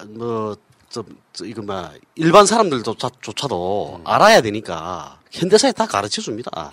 그 광주인민 대학살 사건도 남쪽보다 더 북이 먼저. 광주 인민 대학살? 네, 그렇게 5.18? 배워져요. 예. 네. 그렇게 배워지죠. 제가 인민군 직업군인이 돼야 되겠다는 생각 가지게 된 것도 다고 광주와 그리고 이제 6.29 선언, 6월 항쟁 이런 영향들이 컸죠. 뉴스 시간이면 서울거리 대학생들 시하고 백골단 따라다니면 몽둥이 휘두르는 거 헬멧 쓰고 그거 다 났습니다. 그게 북쪽의 뉴스에. 우리는 그 보도 안 할 것 같거든. 왜냐면 민주화 운동이잖아요. 네. 북한 입장에서 보면 저런 것들이 보도가 되면 영향을 줄까 봐. 북한에서는 사실 뭐 집회 시위 이런 거 안 하잖아요, 거의. 네, 그렇죠. 관제 데모만 하잖아, 쉽게 표현하면. 네, 그렇죠. 근데 그걸 알려줬다고? 교과서에 나와 있다고? 네. 그럼 뉴스에서도 나왔단데 계속. 그러니까 남한 학생들 이게 청년 학생들 그 옛날에는 이렇게 장발하는 사람들 많았어요. 장발하는 사람들 이렇게 기기를 쫙 이렇게 장발도 하고 그 따라서 그렇게 하죠. 장발도 했고 그다음에 또 여기 쫑대바지 입고 이렇게 위에 이렇게 주머니 이렇게 째진 거 그런 거 만들어도 그걸 있고. 화면을 통해서 봤다고. 예. 네. 아. 그러니까 그거 보고 그렇게 따라 입는 거죠, 자꾸 우리. 그래요? 나팔바지 해 입고 쫑대바지 해 입고. 저하고 같이 온 탈북민 여자분인데 그분이 한번 식사하다가 이야기하는데 그래요. 자기가 그 5.18 강주민 대학살 사건 때 TV로 대학생들을 막 뭐 체류탄 까고 막 멍둥이를 막 까고 그랬잖아요. 그걸 TV로 보는데 금방 자기가 아기를 낳고 누워 있었을 때였대요. 그걸 보면서 너무 안타까워가지고 TV로만 보고 자기는 할 수 있는 게 아무것도 없어서 너무 속상하더라는 거죠. 자기 형제 같은 애들이 지금 막 쓰러져 나가는데 근데 그렇게 막 안타깝게만 했는데 이 운명의 희롱으로 남쪽에 탈북하게 됐잖아요. 일이 잘 안 돼서. 근데 이제 와보니까 정신이 들더래요. 내가 그때 북에 있을 때 북에 있기 때문에 할 수 없이 아무것도 못해줬는데 이제 내가 남쪽에 왔는데 이제로 내가 뭐 해야 되겠다 해가지고 매일 청와대 앞이나 어디나 가가지고 너 사드 반대해라, 뭐 통일을 해야 된다, 평화를 해야 된다 이런 시하고 있어요. 탈북민이. 그래서 그 말을 들으면서 참 그렇더라고요. 아, 그렇구나. 네. 그런 분도 계시는구나. 네. 재밌네. 아무튼 남한과 북한이 체제가 다른 고로 그 이질감이 계속 이어지고 있고요. 대한민국은 민주화라고 하는 과정을 거치거든요. 북한도 북한식 민주주의가 사실 있잖아요. 그렇죠. 우리는 인정하지 않는. 네. 북한 분들도 대한민국식 민주주의 인정합니까? 내부적으로 그런 어떤 상황에 대해서 이해를 합니까? 아니면 이해를 못하겠다 합니까? 전반적인 분위기가? 그런 상황에 대해서는 이해를 하죠. 남쪽의 상황에 대해서, 처해 있는 상황에 대해서. 여기는 또 미국식 민주주의. 그러니까 그게 미국하고 이렇게 교류가 많았고 미국이 영향이 막 컸죠. 그 남한의 민주주의는. 그러다 보니까 미국식을 많이 따라 한다는 것. 그것도 많이 알고 있습니다, 북에서. 저는 남쪽의 민주주의를 보면서 미국하고 연결해서 그것까지 아직 생각을 못 해봤는데, 그럼 제가 바라볼 때 민주주의는 남쪽이 하긴 민주주의 국가야 막 이러더니 너무나도 남발되어 있구나, 민주주의가. 그래서 민주주의도 뭐든 아무리 좋고 위대한 것이라도 꼭 자기 한계선이 있어야 되는 건 아니냐. 인간이 하고 싶다고 해서 뭐 짐승 동물처럼 밖에 나가서 뭐 사람들 많은 데서 뭐 나쁜 짓을 할 수는 없는 거잖아요. 부끄러울 줄 아는 거고. 그래서 인간인데 우리가 인간으로 돼가지고 짐승의 쾌락을 느끼는 게 민주주의로 생각할 수는 없지 않나. 그러니까 민주주의다 하니까 너도 나도 막 몽땅 뭐 나쁜 짓도 다 민주주의야 막 이렇게 말을 하니까. 그렇죠. 그 부분은 내가 봤을 때 어느 정도 구분이 지어지는 것 같아요. 예를 들어서 그게 민주주의 앞에다가 자유자를 붙여가지고 자유민주주의, 그건 사실 북한을 의식한 말이거든요. 북한엔 자유가 없고 대한민국엔 자유가 있다. 근데 그 자유를 방종으로 오해를 하는 사람들이 있었죠. 예를 들면 최근에도 그 광화문에서 집회했던 거 이런 거 있잖아요. 모든 사람들의 이 안전을 위해서 집회하지 말라는 걸 꾸역꾸역 해가지고 코로나 퍼뜨리는 거. 이건 자유라고 인정 안 합니다. 이런 것들이 이제 대한민국은 어느 정도 갖춰가고 있는 것 같고, 나는 근데 그게 북한과 체제의 우월성이라고 말하고 싶진 않아요. 결국엔 국민들이 선택한 거라고 생각이 들거든요. 그 선택하는 부분에 있어서 대한민국 참 어렵게 가고 있다. 우리 윤석열을 보면. 근데 어떻게 보면 문 대통령이 임명한 검찰총장이 쉽게 표현하면 출마 선언문에서 자기가 먹던 눈물에 그냥 막 침을 뱉는 거예요. 먹지 말라고. 내가 그런 캐릭터들을 세상에 제일 싫어하거든요. 그 예전에도 제가 우리 탈북자들, 박상학이나 이렇게 최종훈 이후 같은 그런 탈북자들 보고도 하는 이야기 그렇죠. 북을 욕해봐야 누워서 침 뱉기라고 제 얼굴에. 그래서 그렇단 말이에요. 저 윤석열이도 같은 겁니다. 같은 거죠. 제 얼굴에 침 맞는 거죠. 그게. 이야기 잘하셨네. 내가 밤에 이제 집에 들어가서 자기 전에 텔레비전을 잠깐 켜놓고 보는데 채널 돌리다 보면은 이만갑 이런 게 막 나와. 난 그 전에 안 봤어요. 전혀 안 봤던 프로그램인데 내가 이걸 진행해야 되니까 가끔씩 보거든요. 근데 탈북자분들 이렇게 앉아서 이야기하는 거 보면 기본적으로 뭐가 참 안 돼 있더라. 예를 들어서 김정은이가 막 이렇게 표현하는 거 있잖아요. 난 듣기가 불편하더라고. 굳이 꼭 그렇게까지 하드한 호칭을 써야 되나. 이런 표현들이 있잖아요. 그리고 북한이 좋은 점 이야기는 절대 안 해. 북한이 나쁜 점, 비웃고 뭐 이런 식으로만 이야기하고 거기에 연예인들 나와가지고 동조를 하는데 이게 정말로 세뇌 교육이로구나 이런 생각을 해봤습니다. 좋은 점도 있을 거 아니야. 그 세계라는데. 그렇죠. 그러면 사실 이런 게 있어. 예를 들어서 뭐 의료라든지 뭐 돌봄이라든지 그런 기능들이 잘 돼 있잖아요, 북한은. 그 잘 돼 있는 거를 설명해 주면서 대한민국 사회의 양극화 이야기를 할 수 있다면 그건 굉장히 수준 높은 거거든요. 그래서 좋은 점은 가져오고 우리가 좋은 점은 북한이 가져갔으면 좋겠다. 이게 돼야 되는데 거기는 그냥 후진국이야. 그리고 김정은이가 어쩌고 김정은이는 잘 먹고 잘 살아서 뚱뚱하다. 이런 논리를 갖고 방송하는데 무슨 방송 의미가 있습니까? 그걸 이제 유도하는 방송사도 문제지만 거기에 대해서 패널들이라고 나오는 연예인들이 하는 질문이 더 떨어져요, 수준이. 북한에 대한 이해가 없고 그 프로그램을 왜 하는지를 모르겠어요. 우리는 남북 평화를 만들기 위해서 하는 건데 거기는 북한을 조롱하기 위해서 프로그램을 만들더라고. 그럼 남북 관계에 무슨 도움이 되냐고요. 체제 우월성만 계속 이야기하다가 결국에는 그 이야기의 끝에는 뭐가 있는 줄 아세요? 우리가 일방적으로 무력 통일하겠다까지 가는 거예요. 그 논리가. 우리가 체제가 우월하니까. 근데 그 방송 나오는 연예인들이 난 더 한심하고요. 거기 나와서 자기가 먹던 눈물에 침 뱉는 탈북민들도 솔직히 말해서 한심합니다. 그리고 또 거기에 나오는 그 탈북민들 자체, 그 탈북 단체장들 자체도 뭐 공금 횡령 그리고 또 이렇게 여성 문제 이런 걸로 해가지고 많이 그 우리 탈북자 사이에서는 입방아에 오르내리죠. 그리고 여성분들 같은 경우에도 뭐 유흥업소 다니는 그렇게 아가씨 하는 그런 여성들도 나오고 그렇습니다. 거기 정말 심지어 어떤 그 이름은 내 말하지 못하겠는데 이렇게 중국에서 그러니까 북한에서 넘어와서 중국에서 이게 팔려간 거죠. 그래 결혼을 했던 겁니다. 그래 애를 데리고 살았는데, 그러니까 애를 낳고 살았는데 남편이 지금 다른 성에 가서 일을 하는 거죠. 근데 남편이 다른 성에 가서 애를 맡겨놓고 지금 다른 성에 가서 일하는 거 아닙니까? 그래서 자기는 집에서 지금 애를 키우고 있는데 그 애를 마트에다가 버리고 그리고 집에 돈을 몽땅 훔쳐가지고 그래 도망치 온 겁니다. 애는 버리고 그래 그 남편이 다른 성에 있는 남편이 그 마트에서 연락을 한 거죠. 남편한테다가 애를 찾아서 공안에서. 그래서 그 남편이 다른 성에 있는 남편이 그 돈벌이 하다가 와서 그 집으로 왔다 돌아와서 애를 안고 그 여자한테 전화를 한다는 거죠. 이 사람 새끼냐고. 심지어 그런 애들까지 이만가 뭘 한번 클럽에 나갑니다. 그렇게 비양심적인 그런 정말 인성을 가진. 그런 애들이 나가서 하는 그 방송이 얼마나 그게 내 말이 잘 되면 잘 되겠습니까? 그리고 이제 우리가 정권 재창출 이야기를 한번 해보고 싶은데 아시겠지만 두 분도 아시겠지만 문재인 대통령의 남북 평화에 대한 의지는 확고해 보이죠. 네. 근데 그 뒤에 미국이라고 하는 거대한 어떤 변수가 있는 거죠. 그것 때문에 좀 힘들어하는 게 보이잖아요. 예를 들어서 윤석열 같은 사람들이 출마 선언문에 천안함 이야기하고요, 뭐 K9 이야기하면서 국방 뭐 이런 얘기 하거든요. 군대도 안 갔다 오신 분이. 근데 그렇게 되면요, 어떻게 되냐면은 만약에 윤석열 같은 자가 대통령이 되면 당연히 천안함 사과를 요구할 거 아니에요. 그렇죠. 남북 관계가 좋아질 수가 있겠습니까? 안 좋아지죠. 저쪽에서 안 했다고 하는데. 전 전쟁을 원하는 거죠. 네. 그러니까 그런 식으로 해서 우리가 봤을 때는 우리가 이런 방송을 더 열심히 해야 되는 이유 중에 하나입니다. 내가 북한이 뭐 친북이어서 용공 좌빨이어서 북한을 편드는 게 아니라 이 땅 대한민국에 6.25 같은 전쟁이 더 이상 있으면 안 되기 때문에 강한 힘을 가질수록 서로 평화 억지력을 그러니까 전쟁 억지력을 가지고 평화를 만들어내면서 다시는 이 땅에 그 반만년 역사에 수도 없이 많은 사람들이 전쟁으로 죽었을 거 아니에요. 6.25뿐만 아니라. 그런 나라 만들지 말자고 하는 거거든요. 근데 그거를 뭐 저쪽 사람들 논리 중에 하나가 전쟁 일으켜가지고 무력으로 우리가 통일하면 다 같이 1대1로 싸워서 북한 인구보다 우리가 인구가 더 많으니까 우리가 이긴다는 식의 이야기를 하는 사람들. 군대 안 갈 사람들이고 그 전쟁에서 죽어나갈 사람들은 보통의 일반적인 보통의 사람들이거든요. 그렇죠. 그래서 어제도 우리 탈북민 분하고 그리고 또 오랫동안 중국에서도 탈북민 구출사 뭐 그러지 않습니까? 그런 일도 하신 분들 이렇게 모여서 이렇게 그 이야기를 나눴었는데 거기에서 나오는 이야기도 그런 거죠. 그분들도 뭐 그 우익이라 가지고 보수. 이쪽에서는 자기를 보고 빨갱이라 한다는 거죠. 아니 내가 탈북민으로 구출한 사람이 몇천 명인데 그런 사람을 놓고 자기를 보고 빨갱이라 한다고. 근데 그분이 하는 이야기도 그런 거예요. 북한에 대해서 올바른 이야기를 해야 된다고. 예? 허튼 소리를 하지 말고.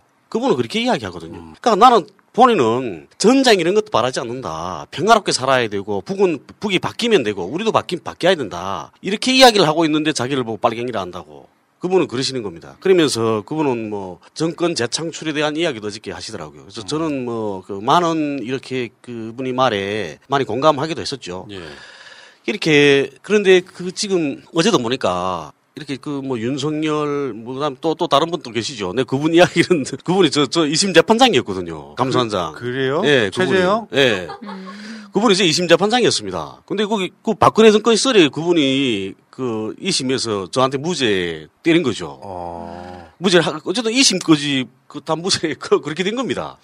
우리 최 장로님이 큰일 나셨네. 예. 신의 계시를 받으셨나 보죠. 그렇지. 어쨌든 그랬으니까 저는 그분에 대해서는 그 욕은 못 하겠고요. 그렇게 어쨌든 그분에 대한 이야기도 하시면서 그러는 거죠. 그러니까 정권 재창출이 힘들 수 있겠다는 그런 위화감이 아마 드는 것 같습니다. 그렇게 그 민주당 걱정 안 지지자들, 하셔도 돼요. 네. 민주당 지지하시는 분들 중에. 그래서 그런 이야기들 많이 했었죠. 윤석열 씨가 무너진 자유민주주의와 법치, 시대와 세대를 관통하는 공정의 가치를 기필코 다시 세우겠습니다 했는데 근데 그건 너무 나간 것 같고. 자유민주주의가 무너졌으면요. 윤석열 씨 저 대선 출마 선언 못 한다니까. 네, 그렇죠. 이미 그 전에 바지 벗겨졌어요. 박근혜 때처럼. 본인이 뭐 공정을 말할 처지는 아니지 않습니까? 그러니까요. 자기 가족이나 자기 측근들 수사 안 하는 사람이 무슨 공정 이야기를 해요. 그렇죠. 그러니까 윤석열이 출마 선언을 하는 게 민주주의가 지금 지켜지고 있다는 뜻입니다. 네, 자, 그렇죠. 어쨌건 6.25 선언에서 너무 몰려와 버렸네. 돌아갈 수가 없네 지금. 일단 이 이야기 여기까지 하시고 김정은 위원장이 북한에서 집권한 지가 올해가 10년째예요. 김정일 위원장이 사망하고 그 다음에 김정은 위원장이 물려받잖아요. 네. 그 사이에 이제 일단 노동당 총비서가 됐고 그리고 최근에 직책을 하나 만들었었죠. 5년 전에 국무위원장이 됐고 그래서 겸직하고 있는 거죠. 근데 국무위원장은 원래는 없었던 자리인데 새로 만들었고요. 김정일 위원장은 그 전에 국방위원장이었고 그리고 북한에서는 아직까지 영원한 한 자리가 있죠. 주석. 근데 김일성 주석 자리는 그냥 영원히 비워두고 있는 거예요, 지금. 나머지는 이제 국방위원장이나 국무위원장. 그 사이에 노동당 총비서 겸직하면서 그런 식으로 지금 집권을 해왔던 거잖아요. 네. 근데 이제 김정일 위원장은 지금 기존에 있던 김일성, 김정일 이 두 정상에 비해서는 상당히 다른 모습 보여주고 있단 말이죠. 예. 아마 젊어서 그런 것 같습니다. 김정은 위원장이 1984년생입니다. 예. 아까 우리가 말했던 광주 5.18이 되고 나서 태어난 세대에 가깝고요. 우리나라 나이로 지금 38살. 김정일 위원장의 네 번째 부인 고영희의 이남 일녀 중 차남? 뭐 이렇게 알려져 있고요. 그 이남 일녀 중에 일녀가 김여정이고요. 그러니까 그 같은 엄마 사이에 태어난 그런 사람이고 김정일 위원장이 이미 중고등학교 때 유학을 보내잖아요. 그러니까 프랑스하고 스위스에서 유학을 했다고 알려져 있는데 그렇다 보니까 기존에 있던 북한 사람들이랑 다른 사고를 하고 있다. 뭐 이런 평가가 있잖아요. 상당히 그 서구식 마인드가 있는 사람이기 때문에 김정일 위원장이 이제 집권하고 나서는 뭔가 좀 달라지려고 노력하는 부분이 있는 거죠. 그렇죠. 그러니까 본인도 저 유럽에 나가서 보지 않았습니까? 그리고 러시아에서도 있었거든요. 이렇게 유럽에 나가보고 그리고 러시아에 있으면서 그 많은 걸 봤죠. 보고 그렇게 하고 들어와서 그게 2002년쯤 되는 것 같습니다. 김정일 위원장이 러시아 방문했을 때 그 방문 일행이 그 러시아로 들어갈 때는 없었는데 나올 때 있었다는 거, 속했다는 거죠. 그때 나왔고 나와서 그다음에 인민군에 입대를 합니다. 그래서 군사복무를 하는 거죠. 군사복무를 하면서 그리고 또 유럽에 나가 보고 그다음 군사복무를 하고 이렇게 하면서 그 과정에 군사복무도 저 강원도 해양군에서 했는데 그게 최전전이거든요. 거기에서 가장 못 삽니다. 강원도가 또 북에서도 제일 못 사는 도에 속하죠. 그런데 거기서 군사복무를 하면서 본인이 많은 걸 느끼는 거죠. 그러니까 유럽에서 보던 농촌 그리고 북한 강원도에서 보는 농촌하고는 하늘과 땅 차이인 겁니다. 그러다 나니까 본인이 거기서 많은 생각을 합니다. 그러다 나니까 지금 하는 그 정책들 보면 세포등판 같은 경우에 거기 보면 세포등판 세계적으로 제일 큽니다. 목장으로. 단일 목장으로서는 세포등판이 가장 크거든요. 세계에서. 아, 그래요? 예, 제일 큽니다. 그 이천군, 그다음에 김하군, 그리고 그다음에 철원군이었나? 어쨌든 세포군. 이 세 개군을 합해서 목장 하나를 만들었거든요. 거기 본인이 군사공부를 하던 곳입니다. 그것이. 그러니까 그때부터 군사공부를 할 때부터 우리도 그 유럽과 같은 그런 목장들이 있으면 좋겠다. 그런 목장들에서 이게 고기도 생산하고 젖제품도 생산을 하자. 그런데 자기가 군사공부를 하면서 보니까 여기가 목장하기 최적의 조건인 겁니다. 그래서 그걸 목장으로 등판으로 만들고 그 풀씨들을 유럽에서 수입을 합니다. 그래서 다 뿌리거든요. 그래 이제는 올해 이번에 그 3차 전원회의 때 이야기하지 않습니까? 젖제품 이제부터는 국가적으로 국가부담으로 아이들한테 다 젖제품 공급하겠다. 이렇게 하죠. 그러니까 그런 걸 봐서는 자기가 유럽에 나가서 본 거, 러시아에서 본 거 그걸 현실로 옮기려고 많은 노력을 하고 있습니다. 그리고 뭐 심지어 그 마식령 스키장 같은 것도 그렇죠. 세계에서 아마 제일 클 겁니다. 마식령 스키장이. 한번 가보고 싶네.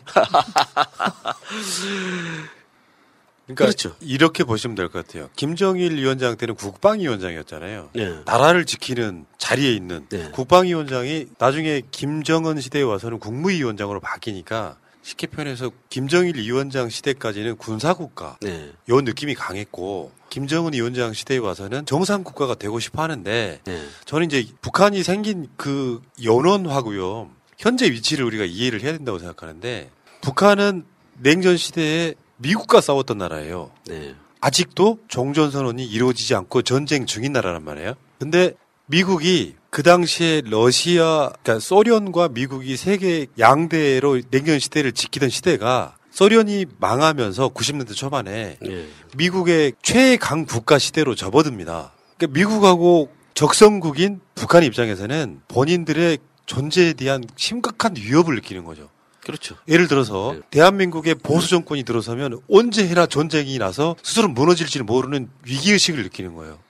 그러니까 핵을 만들기 시작합니다. 니들 우리 쳐들어오면 얘 핵무기 쓴다. 우리 체제 위협하지 마. 이렇게 만들기 시작해요. 근데 경제력이나 이런 게 뛰어나지 않은 나라다 보니까 핵을 만들거나 하는 과정을 거치고 국제사회의 제재를 받다 보니까 경제가 굉장히 어려워지는 시스템으로 가는 거고 아직까지도 제가 봤을 땐 북한 사람들은 미국과 맞짱 뜨는 거에 대한 자부심이 있는 거죠. 네, 그렇죠. 네. 유일하니까. 근데 이제 김정은 위원장 입장에서는 꼭 그렇게 해야 되는지 하는 회의감을 느꼈을 것 같다 이런 생각을 해봐요. 그런데 핵을 중간에 만들다가 포기를 하면 죽도 밥도 안 되니까 결국에는 2017년에 우리 핵 만들었어? 라고 국제적으로 선포를 하게 되죠. 핵을 만들어졌으니까 이제부터는 미국과 협상하겠다고 나오는 거거든요. 그게 트럼프하고 문재인 대통령과의 얽힌 관계 속에 현재 진행형인 겁니다. 근데 문제는 그 중국이 그런 게 있거든요. 우리는 중국의 그 사회주의, 중국식 민주주의를 우리들 입장에서 보면 약간 비웃는데 중국 그 10억이 넘는 인구들은요. 자신들 잘 먹고 잘 살기만 해주면 된다고 생각하는 마인드가 있어요. 굳이 내가 주석을 직접 뽑지 않아도 된다고 생각하는 마인드. 그걸 흥묘백묘론이라고 하는 그 모태동 이후에 나왔던 그 굉장히 유명한 이론인데 그것을 닮아가고 싶어 하는 거죠. 김정은 위원장 입장에서는 인민들을 잘 먹고 잘 살게 해주고 싶은데 그게 현실적으로 핵 제재 등이 얽혀 있는 데다가 그게 지금 타개가 안 되니까 굉장히 힘들어하는 거잖아요. 네, 그렇죠. 이 보면 중국 같은 경우에도 그렇거든요. 이렇게 못 살지 않았습니까? 중국은 80년대까지도 못 살았거든요. 우리 국경에서 살았으니까 잘 알죠. 이렇게 스케이트 타러 나갑니다. 겨울에 이렇게 도망가게 스케이트 타게 되면 중국 애들이 건너와서 그 스케이트 좀 타보자 하거든요. 스케이트 한번 타보게 하는데 그때도 보면 그 친구들을 중국의 친구들은 이렇게 기운 옷 입었습니다. 그때도 80년대 중반까지도만 해도 기운 옷 입고 다니는 친구들이 많았거든요. 이렇게 못 살던 그 국가에다 보니까 중국 사람들은 그 잘 살게 해주면 되는 거죠. 그러니까 상관이 없는 겁니다. 누가 주석이 되든지 상관없이 정석이가 되든지 상관없는 거죠. 근데 북쪽 사람들은 물론 잘 살기도 해야지만, 물질적으로 풍요롭기도 해야지만, 가장 기본은 자존심을 지키는 겁니다. 북쪽 사람들은. 그러니까, 김정은 위원장 입장에서도, 핵 포기는 전혀 꿈도 못 꾸는 거죠. 북에서는 누구도 꿈 꾸지 못하는 겁니다. 포기 같은 거는. 북한 인민들의 자부심이니까. 예. 우리도 핵 개발했다. 그렇죠. 예. 우리도 핵을 가지고 있고, 그리고 우리가 미국이 그렇게, 이렇게, 계속 강화되는 이런 경제 봉쇄 속에서도 우리가 핵을 만들었는데 이걸 포기한다는 건 있을 수 없는 일이고 사람들한테. 그러니까 그 많은 경우에 그 김정은 위원장도 정책 결정할 때 많은 고심을 하겠죠. 보면. 2016년에 국무위원회가 출범하면서 국가경제발전 5개년 이런 전략을 수립하고 막 그랬어요. 네. 이제 박정희 때도 했던 그런 것들이잖아요. 네. 실제로 제가 알고 있기에 70년대까지는 북한이 훨씬 잘 살았습니다. 네, 대한민국보다. 나중에 80년대 넘어오면서 그게 역전이 되고 90년대 핵 개발 등으로 인해서 북한의 경제가 완전히 대한민국과 비교가 안 될 만큼 차이가 나버려서 대한민국의 국방비가 북한의 1년에서보다 많습니다. 실제로 같이 붙으면 핵무기를 사용하지 않는 한 북한은 대한민국한테 무조건 지게 돼 있어요. 현실적으로 무기가. 대한민국은 올해만 해도 거의 50조가 넘는 국방비를 쏟아붓고 있잖아요. 그러니까 북한에서도 국방력 강화를 위해서 뭔가를 하는데 가진 돈이 적다 보니까 국방력이 강화되면 강화될수록 인민들이 못 사는 구조가 돼 있는 거거든요. 근데 저번에 그 김정은 위원장하고 문재인 대통령이 판문점하고 북한에서 만났을 때 서로 이렇게 약속한 것들 있잖아요. 이 합의들에 대해서 지금 최근에 민주당이 이제 그걸 국회에 비준하겠다고 나오고 있는 그 부분이 있거든요. 해야죠, 국회 비준. 근데 북한에서도 지금 우리가 이런 거 있잖아요. 대한민국도 어마어마한 무기 들여오고 국방비는 해년마다 올라가서 전 세계 군사력 6위의 나라가 됐어요. 일본 바로 밑에 있다고. 근데 그런 나라가 됐는데 북한에서는 지금 대한민국하고 약속한 부분을 깨지 않고 있습니다. 그 선언했던 것을 깨지는 않고 있는데 예를 들면 미사일 하나만 날리면 북한은 엄청 비난하죠. 대한민국 사회에서. 대한민국도 하고 있는 일이에요. 미사일 시험 같은 걸 해야 된다고요. 핵무기가 아닌 이상. 그게 지금 계속 유지가 되고 있으면서 사실은 북미 관계, 남북 관계가 다시 재개되기를 기다리고 있는 건데 지금 현재 포인트는 이민들을 이제 어떻게 설득할 거냐. 지금 그래서 미국이나 대한민국 쪽에서 상당 부분 계속 이야기를 하고 있잖아요. 대화 다시 하러 나오라고. 자, 어쨌건 북한이 경제 발전을 하기 위해서는 지금 대북 제재 중에서 민수용 제재는 풀어줘야 된다라고 하는 것이 북한의 주장이기도 하고 전문가들의 이야기이기도 해요. 이걸 어떻게 풀 것이냐 이건데 참 어렵네요. 지금 어떤 협상이 진행 중일 것 같긴 하지만 말이죠. 그러니까 북쪽에서 주장하는 것처럼 행동 대 행동하는 게 좋을 것 같습니다. 저는 한 개씩 하면 되는 거죠. 하나씩. 지금까지 약속했던 대로 하기만 하면 되는 겁니다. 근데 이게 우리가 좀 불안한 구조는 하나 있어요. 뭐냐면 북한이 핵을 갖고 있으면서 핵이라고 하는 그 덫에 걸려가지고 일종의 이제 북한에 있는 사람들의 민족적 자존심이 걸려 있는 문제인데 이 문제가 미국이라 이런 나라들이 나쁘게 악용하려고 하면 풀려 나올 수 없는 덫이 돼버리는 경우가 있어요. 그러니까 미국의 진짜 목적이 북한의 핵을 없애는 거냐가 아닐 수 있다는 거예요. 네, 그렇죠.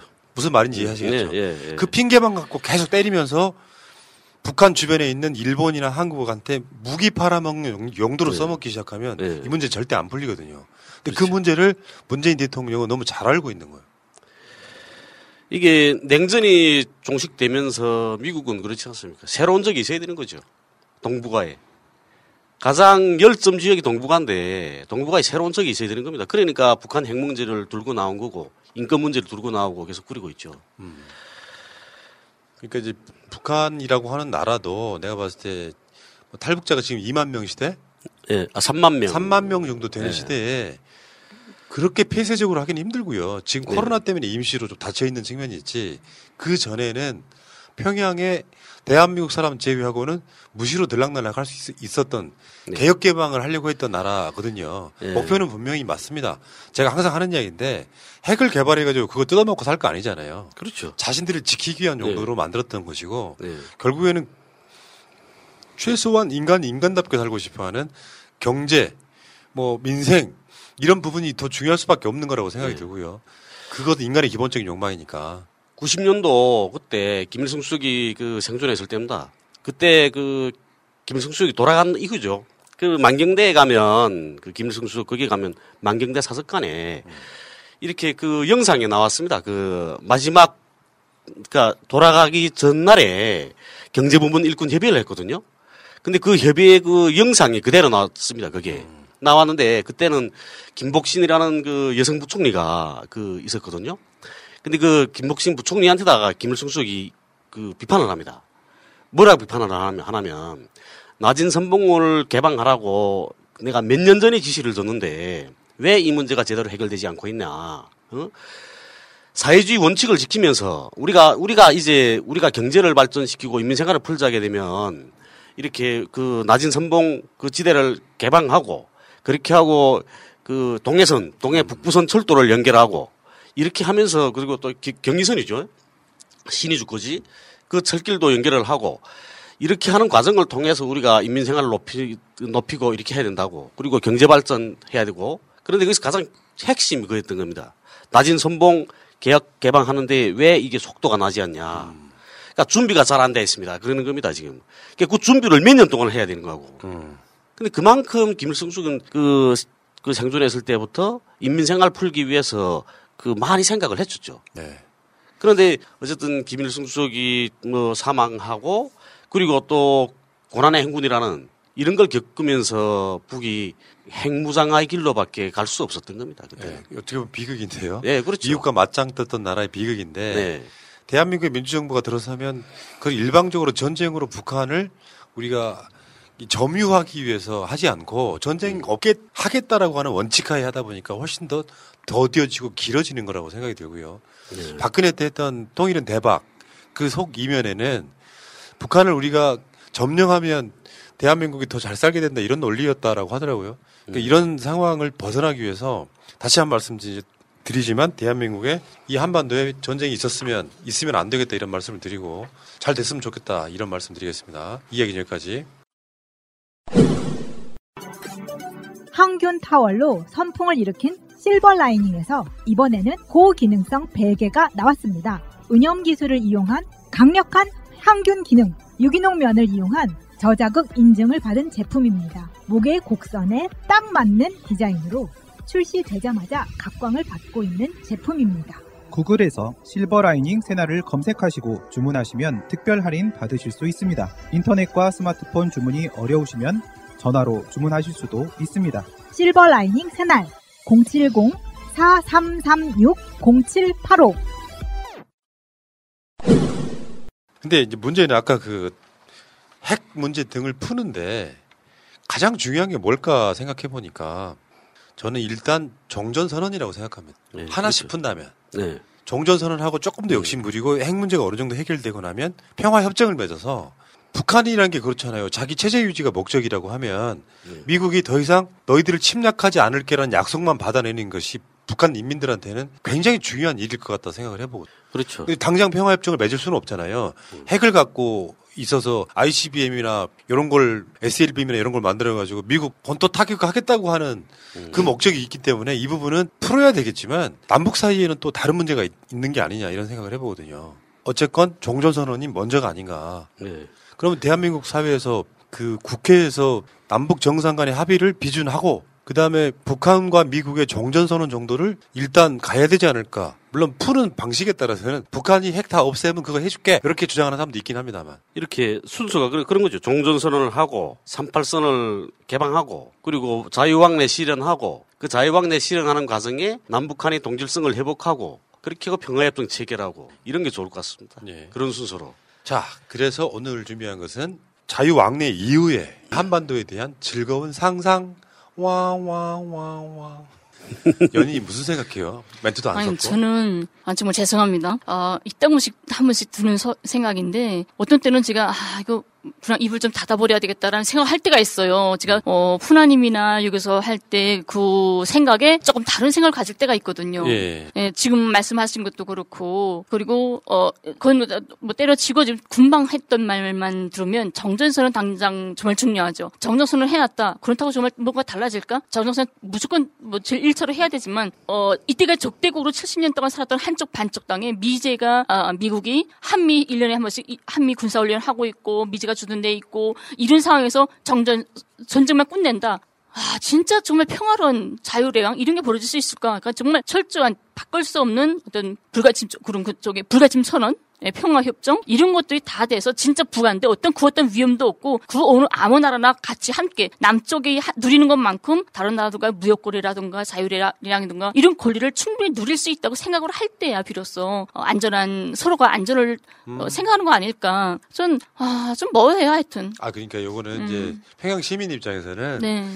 사실 객관적으로 보기 힘드실 거예요. 그러니까 그 감정을 뭐 요가 없이 말씀하셔도 상관은 없는데. 그렇죠. 좀 미안할 때 있어요. 괜찮아요. 제 말 할 때면 그래서 오늘도 좀 전에도 김정은 위원장이 물론 첫째가 젊음이죠. 젊어서 달라지는 것도 있고 외부에서 말할 때는 뭐 개혁 개방을 저하한다 이런 말도 나오고 뭐 유학파라서 그렇다 하는데 제가 보기에는 김일성 수석 있을 때부터 지금까지 그 70년 동안 한 번도 러선이나 정책이 달라진 적은 없어요. 김정은 위원장이라고 해서 김일성 수석의 러선을 바꾼 건 아닙니다. 정확한데 북의 내부 조건이나 외부 조건, 대외 조건이나 이런 것들이 영향을 미쳤을 뿐입니다. 김일성 주석 계실 때는 경제가 발전했었으니까 그때 이민들이 이만갑에 나오는 탈북자들도 김일성 주석 있을 때는 우리가 진짜 공산주의를 맛봤다 이렇게 말을 해요. 노골적으로 너무 잘 살았다고 그걸 느꼈었고 그다음에 김정일 위원장 때 들어와가지고는 물론 북의 잘못도 있겠지만 기본적인 거는 사회주의 진영이 무너진 게 아닙니까? 그러면서 사회주의 시장이 무너지다 나니까 북도 타격받아서 권한 행운 시작된 거고 그러면서 그 제일 강한 미제와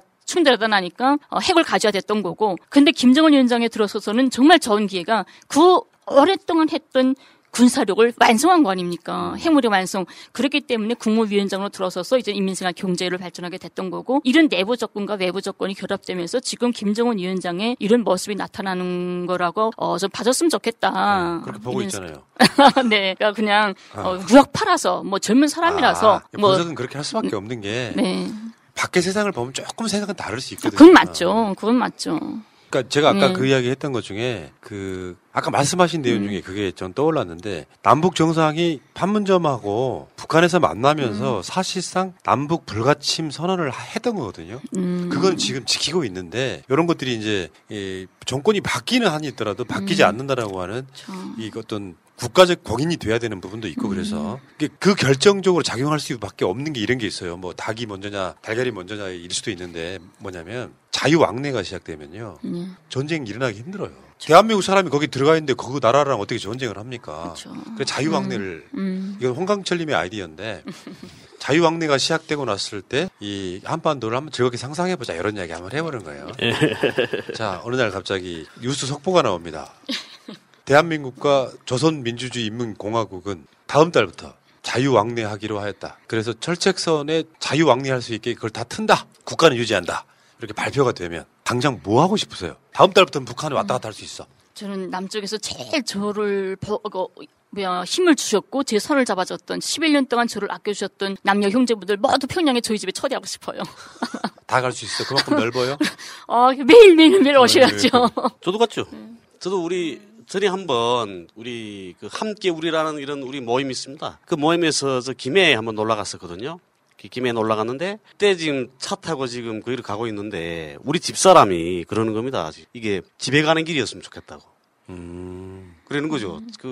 우리는 차 없으니까 다른 분 차 타고 지금 내려가는데 그래서 그러다 보니까 그 이야기 나왔습니다. 차 안에서. 그 차 운전하시던 분이 그런 거죠. 아, 그럼 저 민지 엄마 집에 갈 때 그 어떤 차를 가지고 갔으면 좋겠냐 이러는 겁니다. 그러니까 집사람이 그래도 트럭은 가지고 가야 될 거 아니냐고. 그래서 그분이 그러시죠. 아니 외제차도 많은데 외제차를 끌고 가지 멋지게. 아, 필요 없대. 트럭 가지고 가겠다고. 아, 왜요? 그게 왜 트럭을 왜 가지고 가냐. 그게 다 이제 우리 집사람이 북에 한번 북송대 갔을 때 했거든요. 그때 도움받은 사람들이 많답니다. 그래서 그 사람들한테 인사할 거. 선물. 예, 선물. 뭐 쌀도 싣고, 단가리도 싣고, 옷도 싣고, 그렇게 가지고 가자면 트럭에 가지고 가야 되지 않겠냐. 트럭. 예. 그러니까 그리고 트럭 갖고 가서 트럭 주고 오면 되겠네. 네, 그래. 그러니까 트럭에다가 기름까지 다 채가지고 가서 그 오빠가 군대 때 운전수였거든요. 네, 지금도 함흥제약공장 운수직장 다닌다 그러더라고요, 오빠가. 그러니까 오빠는 운전수니까 트럭채로 가지고 가서 트럭 그대로 주고 오겠다고 돌아올 때는. 그러는 거죠, 집사람은. 근데 그 운전하시던 그분이 이렇게 트럭이랑 그런 차 이렇게 무역하시는 분이거든요. 그래서 갈 때 그림 자기 트럭 한 대 내주겠다고. 그 트럭 주고 오라고. 야, 그 일 벌어지면 난리 날 거예요. 그렇죠. 그런 상황이 벌어지면은 네. 아까 댓글창에 내가 빵 터진 댓글 하나 봤는데 네. 북한 관련 주식 사겠다는 사람이 좋죠. 네. 북한 관련 그 주식. 네, 저도 생각해 보면 있잖아요. 철도 연결하는 거, 철도 그리고 도로, 예? 이런 건 주식이 많이 오를 겁니다 아마. 네. 근데 남쪽 분들 제일 많이 말씀하시는 게 그렇게 빨리 북에 가서 땅부터 사겠다고 그런 말을 많이 하더라고요. 양반들 그 못 사, 그 국가 거야. 땅은 못 사죠. 통일이 되지 않는 한 북한의 체제가 다르기 때문에. 근데 대신 그 땅은 사지 못했는데 대신 거기다 어디다 뭘 짓겠습니다. 임대할 수는 있지. 예, 그 집은 지을 수 있는 거죠. 별장 같은 것도 지을 수 있고. 그거는 승인해 줄 겁니다. 그런 거는. 우리 새날 지부 만들어야 되겠네요. 평양에다가. 그렇죠. 평양에 가서 훈아님께서 이제 지금 연희님께서요. 새날 평양 특파원 하시면 돼요. 알겠습니다. 자, 그러면 내가 이제 북한에 이제 드디어 자유왕래가 시작돼가지고 네. 북한에 가야 돼. 머릿속에 일단 만나고 싶은 사람 떠오르잖아 지금. 그쵸. 네. 누구의 딸이실 거고. 그렇죠. 누구예요? 아, 저도 딸들도 있죠. 딸들 있고 그리고 다 친구들 제일 보고 풉니다. 선생님들 보고 푸고. 그 떠오르는 사람들 생각하면 이 사람들한테 이 가족들한테 뭘 선물하고 싶어요? 내가 이게 의제를 미리 드렸기 때문에 생각해 보셨을 것 같은데 선물로 뭘 주고 싶어요? 저 같은 경우에는 우선 제일 먼저 뭐 생각했냐면 제가 대구에서 살 때게 홈쇼핑 잘 하잖아요. 우리 남쪽 사람들. 저도 홈쇼핑 배웠어요. 북한에 없죠? 없죠. 거기는. 우리 있다. 네네. 홈쇼핑 있는데 거기서 뭘 샀냐면 에어프라이기. 그다음에 누님 또 내 말을 사는 것도 무슨 말이야. 미안해. 잠깐만 에어프라이기. 죽 마스터기, 두유 마스터기 이런 것들을 막 홈쇼핑 샀어요. 하도 사다 나니까 이제는 홈쇼핑 딱 누르면 김연희님 환영합니다 하고 TV에 나오는 거예요. 진짜? 저 정말 깜짝 놀랐어요. TV에 내 이름이 나오는 거예요. 그래서 어머라고 재미나서 막 하는데 그래서 그걸 다 사놓으면서 제일 먼저 생각했던 게 나 이제 집에 가면 우리 옆집 앞집 아줌마들 있을 거잖아요. 그 아줌마들한테 남쪽의 여성들이 얼마나 편안한지 부엌세간 전기 제품들 이런 거 막 자랑하고 싶다. 네, 꼭 가져가고 싶어요. 저는 그거를 가져가시지 말고요. 북한으로 배송하면 돼요. 네, 그거 제일 자랑하고 싶어요. 에어프라이기요, 에어프라이기. 네. 북한에 없습니다. 네, 없죠. 에어프라이기 써보니까 편하던가요? 너무 좋죠. 치킨도 해 먹고 삼겹살도 하니까 너무 좋아요. 그러니까 그 중국 통에 들어오는 건 있긴 하죠. 근데 비싸거든요. 중국 통에 들어오는 게 비싸고 저는 제 같은 경우는 그렇습니다. 이제 보면 누님 이야기한 것처럼 그렇지만 거기 그 이외에 말하면 뭐 이렇게 전자레인지, 예? 전자레인지 있어요, 없어요? 북한에? 북한에 있기는 한데 비싸다는데요. 그게. 비싸요? 예, 그리고 여기는 종류가 다양하지 않습니까? 근데 종류가 다양하지 대한민국 못하고. 전자레인지가 어디까지 발전했냐면 옛날에 전자레인지 돌아갔잖아요. 네. 그 전자파를 이렇게 제대로 쐬기 위해서 지금 안 돌아가요. 네. 그냥 놓으면 바닥에서 올라와가지고 이런 편의점 도시락이 이따만한 거 있다. 전자레인지 집어넣으면 안 돌아가 너무 커갖고 지금 놓놓기만 하면 그냥 따뜻해져. 근데 그거 10만 원도 안 해. 와. 7, 8만 원이면 사. 그것도 사야 되겠네. 사서 가져가야 되겠다. 그러니까 그런 거, 예? 그리고 어쨌든 여기 남한의 전자제품들은 좋으니까 그런 것들 선물하고 싶고, 그 다음에 이렇게 뭐 노트북, 네? 컴퓨터 같은 거는 비싸긴 하죠. 근데 중고 같은 건 싸지 않습니까? 예? 그런 거 정말 많이 싣고 가서. 장사하면 돼, 이럴 거 아니야. 그러니까 장사라기보다도 많이 가지고 가서 이게 그저 나눠줬으면 좋겠어. 그런 걸. 그러니까 그런 것도 북쪽에서 만드는 노트북, 이런 컴퓨터, 이런 거는 많이 후졌죠. 남한보다는. 아무래도. 그러니까 예, 기술적으로는 딸리니까. 그러니까 자유왕래가 그냥 자유왕래로 왔다 갔다 선물 주는 게 아니고 서로 간에 좋은 영향을 서로가 줄 수밖에 없어요. 그러니까 그렇죠. 대한민국의 기술력하고 소위 말하면 북한의 노동력과 자원이 이렇게 합쳐지면 어마어마하다는데 이거 계산해 보신 분들이 대한민국이 세계 한 탑3 안에 들어갈 정도 그 정도의 경제력을 갖춘대요. 그래 원래 그 김정일 위원장 있을 때 김정일 위원장이 이런 말씀했죠. 뭐라 말했냐면 우리 북한의 땅 후에 대한민국이 경제를 싣고 세계로 나가자고 그랬었어요. 김정일 위원장의 말이거든요. 그게. 그랬지. 예. 그런 것처럼 남북이 만약에 이렇게 그 화해하고 협력하고 이렇게 자유왕래하고 이렇게 되면 정말 그때의 그 우리 그 남북의 힘이라는 건 위상이라는 건 완전히 훨씬 높아질 겁니다. 우리가 뜬금없이 이야기를 하는지 이유는 간단해요. 그런 세상을 빨리 만들자고 우리가 한번 네. 그 이야기를 먼저 가져봤고요. 그럼 연희님은 이제 에어프라이기는 동네 친했던 그 사람들하고 네. 나눠주는 거고 네. 따님한테 뭘 생각 안 해봤어요? 딸 당연히 생각하죠. 딸하고 남편 거도 제일 먼저 생각을 했어요. 뭘 살라고?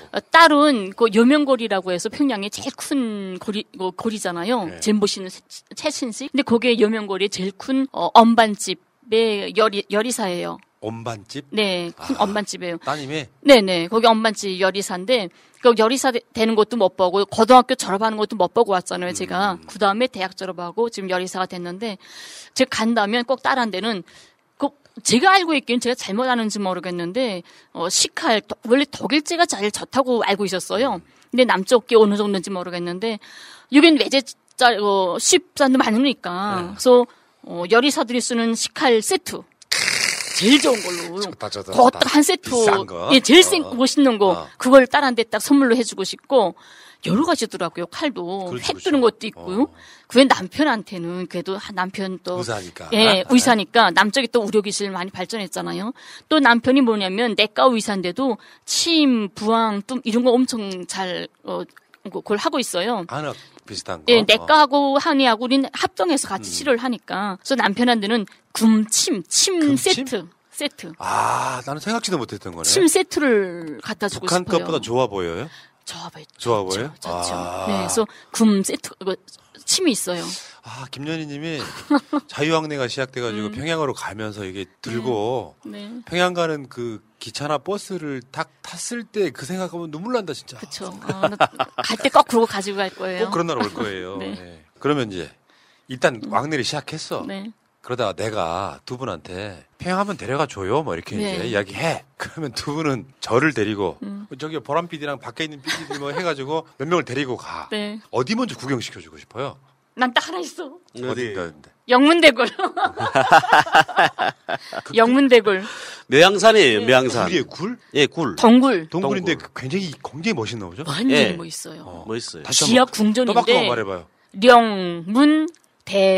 영문대굴? 네. 묘양산에 있다고? 령이 아니고 령. 령. 그러니까 령. 요 아니고 여. 그러니까요. 그러니까요. 좋은 법칙이. 예. 그랬다 그래? 거기에도 가면 진짜 아마 우리 보라 PD는 아마 배꼽이 터질 것 같아요. 왜 거기에? 그게 완전 두가면 순간부터 음란패설이에요. 그 전 세계에 있는 여자 남자 이거 뭐지? 성기는 다 진열돼 있어요. 그게. 연희님 좋아하는 거네. 아, 죄송합니다. 아니 다 좋아할 거예요. 그것뿐이 아니고 진짜 멋있거든요. 지하 궁전인데, 그래서 그게 전 멋있고 싶어요. 네. 그러니까 북한이 가장 자랑하는 가장 괜찮은 관광지. 여러 가지가 많은데 금강산, 백두산 많은데 묘양산이 제일 좋아요. 묘양산도 좋죠. 네, 그다음에 칠보산이고 금강산은 그다지 북한 사람들도 금강산은 그다지 이게 안 쳐져요. 근데 그 묘양산은 진짜 유명하거든요. 여기는 묘양산은 묘양산이라고 그러니까 이게 향산군이라고 쓴 이 군경계 있잖아요. 그 표면을 이렇게 자그마한 언덕 싹 올라가면 그 표면이 있거든요. 군경계 표면이 거기만 착 올라서도 공기부터 달라요. 거기는. 그리고 물도 다르고 거기는 향산은 그렇게 좋고 그다음에 저 같은 경우는 그렇죠. 칠보산. 해칠보에 가면 좋아요. 해칠보 가면 문어 많고 해삼 많고 성게 많고 그렇잖아요. 그리고 송이버섯 많고. 예. 해칠보가 좋죠. 놀기는. 자유왕래가 되면 꼭 데리고 가주십시오. 네. 거기 가면 또 해칠보에도 있어요, 절이. 그 해칠보에 그러니까 칠보산이 깃든 그런 전설들이 있거든요. 그러니까 전설이라기보다 그러니까 야담이라고 해야 되나? 거기도 이런 그 음담패설이 있어요. 그러니까 칠보산이 깃든 그 음담패설 책이 있거든요. 그 우수미 강산을 따라서라는 이런 책들이 있어요. 제가 올 때 그때까지 한 6권까지 나왔던 것 같은데 그게 칠보산 지역에서 그러니까 길주 명천 이 칠보산 지역에서 있은 그런 일들을 가지고 이렇게 음담패설들을 그 책으로 묶은 거죠. 그거 보면 그 칠보산에 있는 그 절이 이름 뭐였더라?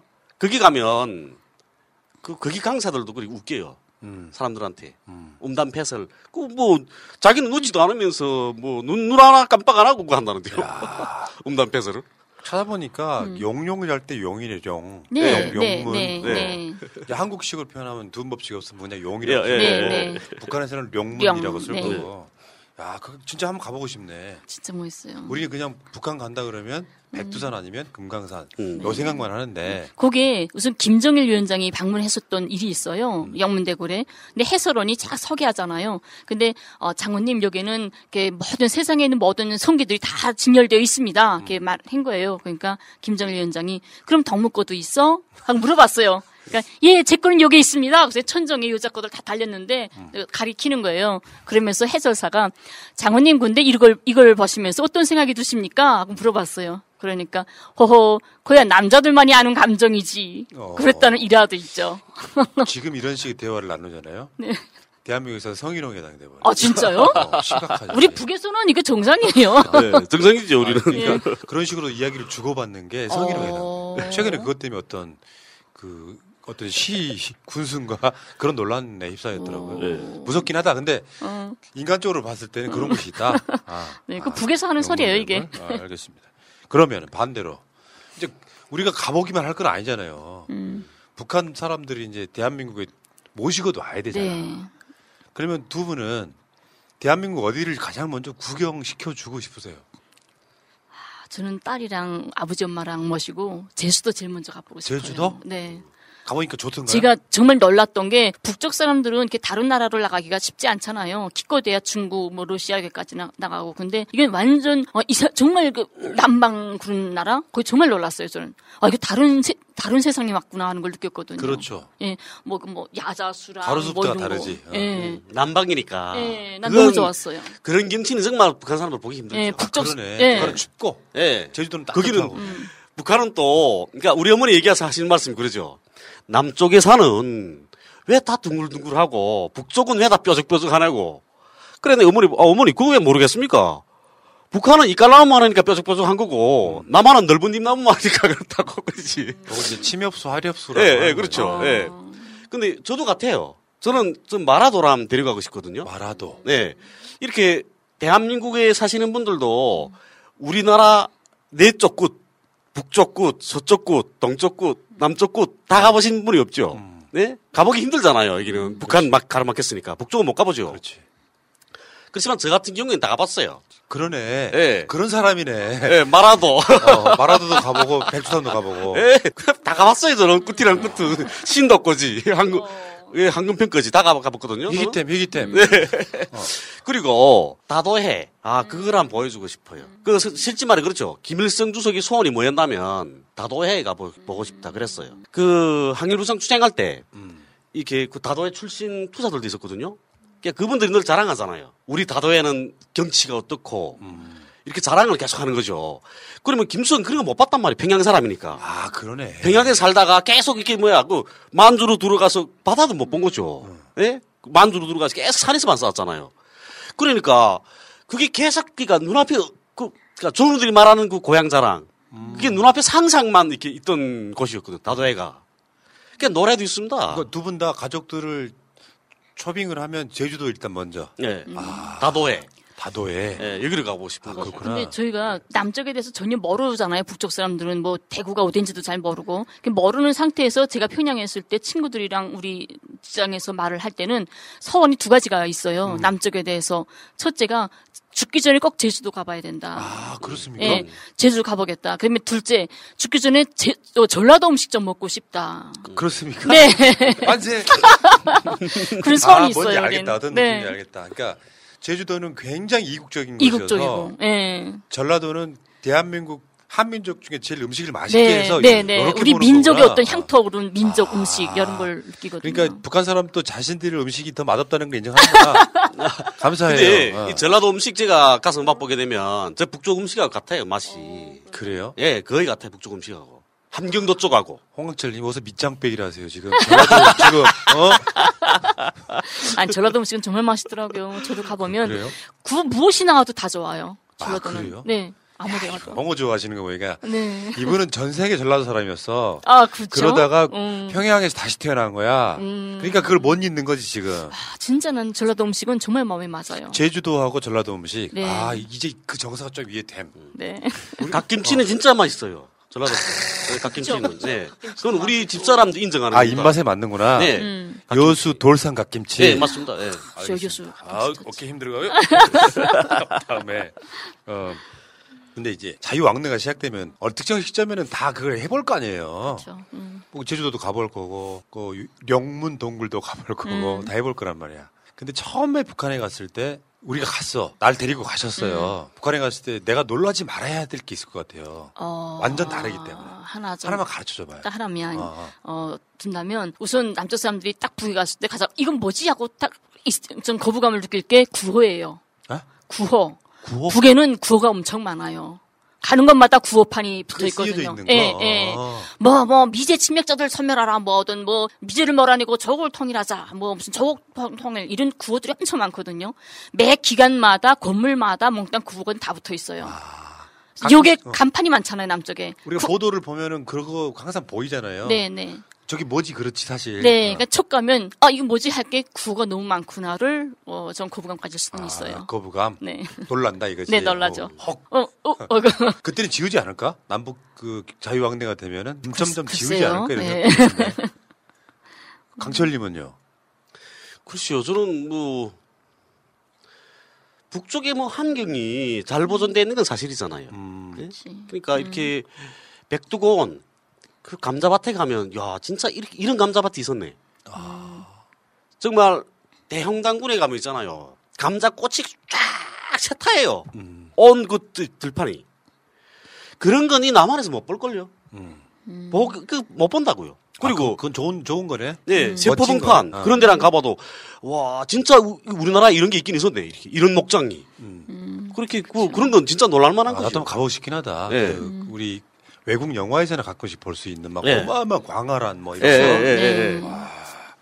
알고 보면 내가 이제 방송하면서 이 방송 하기 전과 후에 바뀐 것 중에 하나가 대한민국을 작은 나라라고 하면 안 됩니다. 네. 옛날 우리가 자조적으로 일본 사람들의 사고에 젖어가지고 아시아의 작은 국가 이렇게 이야기를 했잖아요. 그러면 자기 자부심이 없을 거 아니야. 근데 남북한이 통일이 되거나 하면 땅 면적도 그렇지만 지금 경제력 순위라든지 세계적 위상을 놓고 보면 실제로 미국이 북한을 침략하지 못하는 여러 가지 요인 중에 하나가 대한민국이 남쪽에서 민주정부가 잡고 있을 때는요. 대한민국의 위상이 굉장히 낮았다면 쉽게 봤을 거예요. 네, 그렇죠. 대한민국 대통령이 미국 대통령 만나가지고 나는 우리 동포들이랑 전쟁하기 싫다. 이거 받아주는 측면도 있거든요. 그러니까 근데 지금 남한만으로도 세계적 위상이 이만큼 올라갔는데 남북 통일이 되거나 한민족으로 이렇게 왕래만 해도 어마어마한 위상이 더 올라갈 거다 이런 생각이 드는 거예요. 대한민국은 한민족은 더 이상 작은 민족이 아닙니다. 네. 어제 그 자료 보니까 1800년대? 그때는 우리 인구도 세계 10위였더라고요. 자료 보니까. 그러니까 이제 우리 정말 이렇게 남북이 화해하고 자유왕래하고 이렇게 되면 훨씬 살기도 좋아지죠. 위상도 높아지고 국력도 세계 그다음에 핵무기 가지고 있고. 그러니까요. 얼마나 좋아. 대륙간 탄도미사일 가지고 있고 핵잠수함 가지고 있고. 오늘 방송 썸네일에 기차 티켓이 있잖아요. 네. 진짜 부산이나 어디서 기차를 타도 서울 거쳐가지고 평양 거쳐서 북경도 가고 러시아도 가고 이렇게 했으면 좋겠다 이런 생각이 들고요. 그러면 북한 사람들이 왔을 때 대한민국 보고 깜짝 놀랄 만한 저거 뭐지 싶은 만한 거 좋은 거든 나쁜 거든 뭐가 있을까요? 그러니까 두 분이 대한민국 왔을 때 가장 놀랐던 거. 나는 정말 놀라면서도 정말 거부감 가지고 이상한 게 아직까지도 막 숨이 꼭 막히는 게 뭐 있냐면 어떻게 저기 어디지? 갑자기 또 미군 기지 있는 거 어디죠? 평택. 평택에 어. 갔었거든요. 내가 집 구하러 다니면서 평택에 살으려고. 그때 평택 가서 미군기지 보고 진짜 숨 막혀서 난 여기 하루도 못 살겠다. 미군기지? 예, 미군기지. 그 미군기지고 거기 미군 천 있잖아요. 미국인들이 왔다 갔다 하면서 막 그 무슨 그 뭐 유흥업소들이 쫙 있고. 그 미군인들이 사는 아파트도 정말 좋은 아파트인데 그 몇 년을 뭐 공짜로 산다는지 하여튼 그 미군기지를 보면서 9만원 면적에서 세계에서 여기 남쪽에 있는 미군이 제일 호화로운 생활을 누린다고 그러더라고요. 그래서 여기 대한민국 국민들도 참 어려운 분들도 많은데 야, 난 저 진짜 그 미군에 대한 인식이 북은 엄청 나쁘잖아요. 제일 주적이잖아요. 그래서 미국을 주적이라고 생각하는 북쪽 사람들이 왔을 때 저런 모습은 좀 난 좀 안 보이고 싶다라는 생각이 들었어요. 야, 생각지도 못했던 건데 그래요? 나름 공감이 되네요. 난 그건 숨기고 싶어요. 북한군들 입장에서는 네. 그 미제국주의를 싫어하는데 네. 그 사람들을 위한 땅, 네. 그걸 이제 평택에 있는 걸 캠프 험프리스라 그래갖고 어마어마한 땅에다 미군들이 생활할 수 있게끔 타운을 아예 만들어줬잖아요. 아, 그럴 수 있겠구나. 우리 집사람도 그렇습니다. 집사람 내 처음에 만나서 우리 집사람 2016년도 왔거든요. 여기 집사람 처음에 만나서 지금 제가 서울에 데리고 왔는데 놀라 이게 그 강화문 갔습니다. 근데 강화문 지하철 내려서 지금 착 가는데 거기에 쓰지 않았습니까? 이렇게 미국 대사관. 그러니까 집사람이 말하는 거죠. 이게 미국 대사관이 있냐고. 그래, 미국 대사관이 있지. 근데 미국 대사관이 왜 여기 있냐고 그러는 겁니다. 야, 여기 건물 있으니까 있겠지. 내가 그랬죠. 그러니까 집사람은 이해가 안 되는 거죠. 강화문 하게 되면 거기에 이순신 장군 동상 있고 세종대왕 동상 있고 다 있지 않습니까? 그런데 여기가 우리 집사람이 생각하는 강화문은 성지 같은 민족이 성지 같은 이런 그런 뜻이었거든요. 광화문은 경복궁의 대문이에요. 그런데 거기에 지금 미국 대사관이 있다니까 우리 집사람이 이해를 못하는 거고. 그리고 그다음 미군들이 다니는 거 보이잖아 지하철에서. 그러니까 그거 보고도 그러는 거죠. 미국 놈이 왜 여기 있냐고.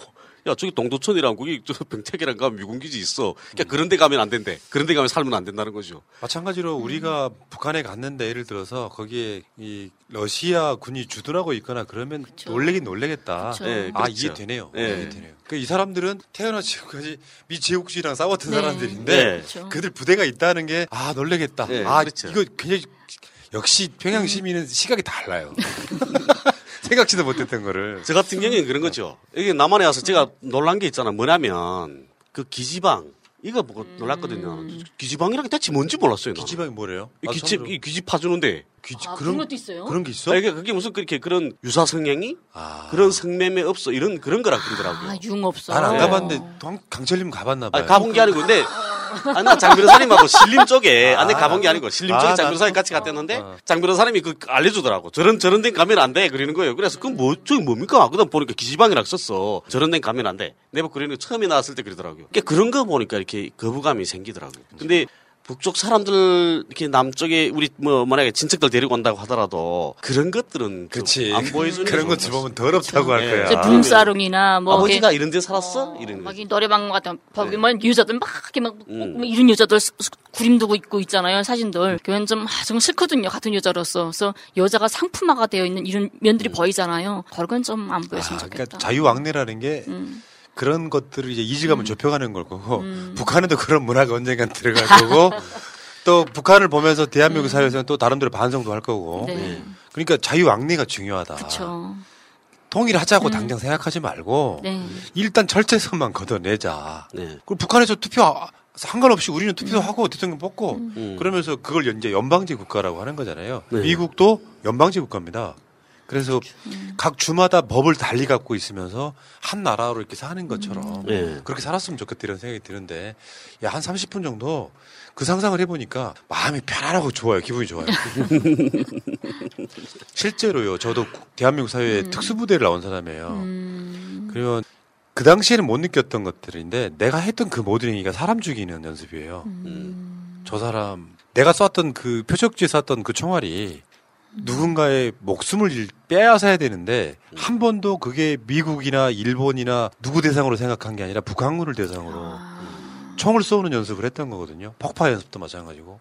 내가 낙하산 타는 연습이 뭔지 아세요? 전쟁이 일어나면 북한의 후방으로 가요. 우리 임무가. 예, 그렇죠. 그러니까 우리가 가야 되는 지역까지 정해져 있어요. 거기서 떨어지는 거예요. 그럼 밤에 타고 들어가서 누구랑 싸웁니까? 북한군 우리 동포랑 싸우는 거잖아요. 그렇죠.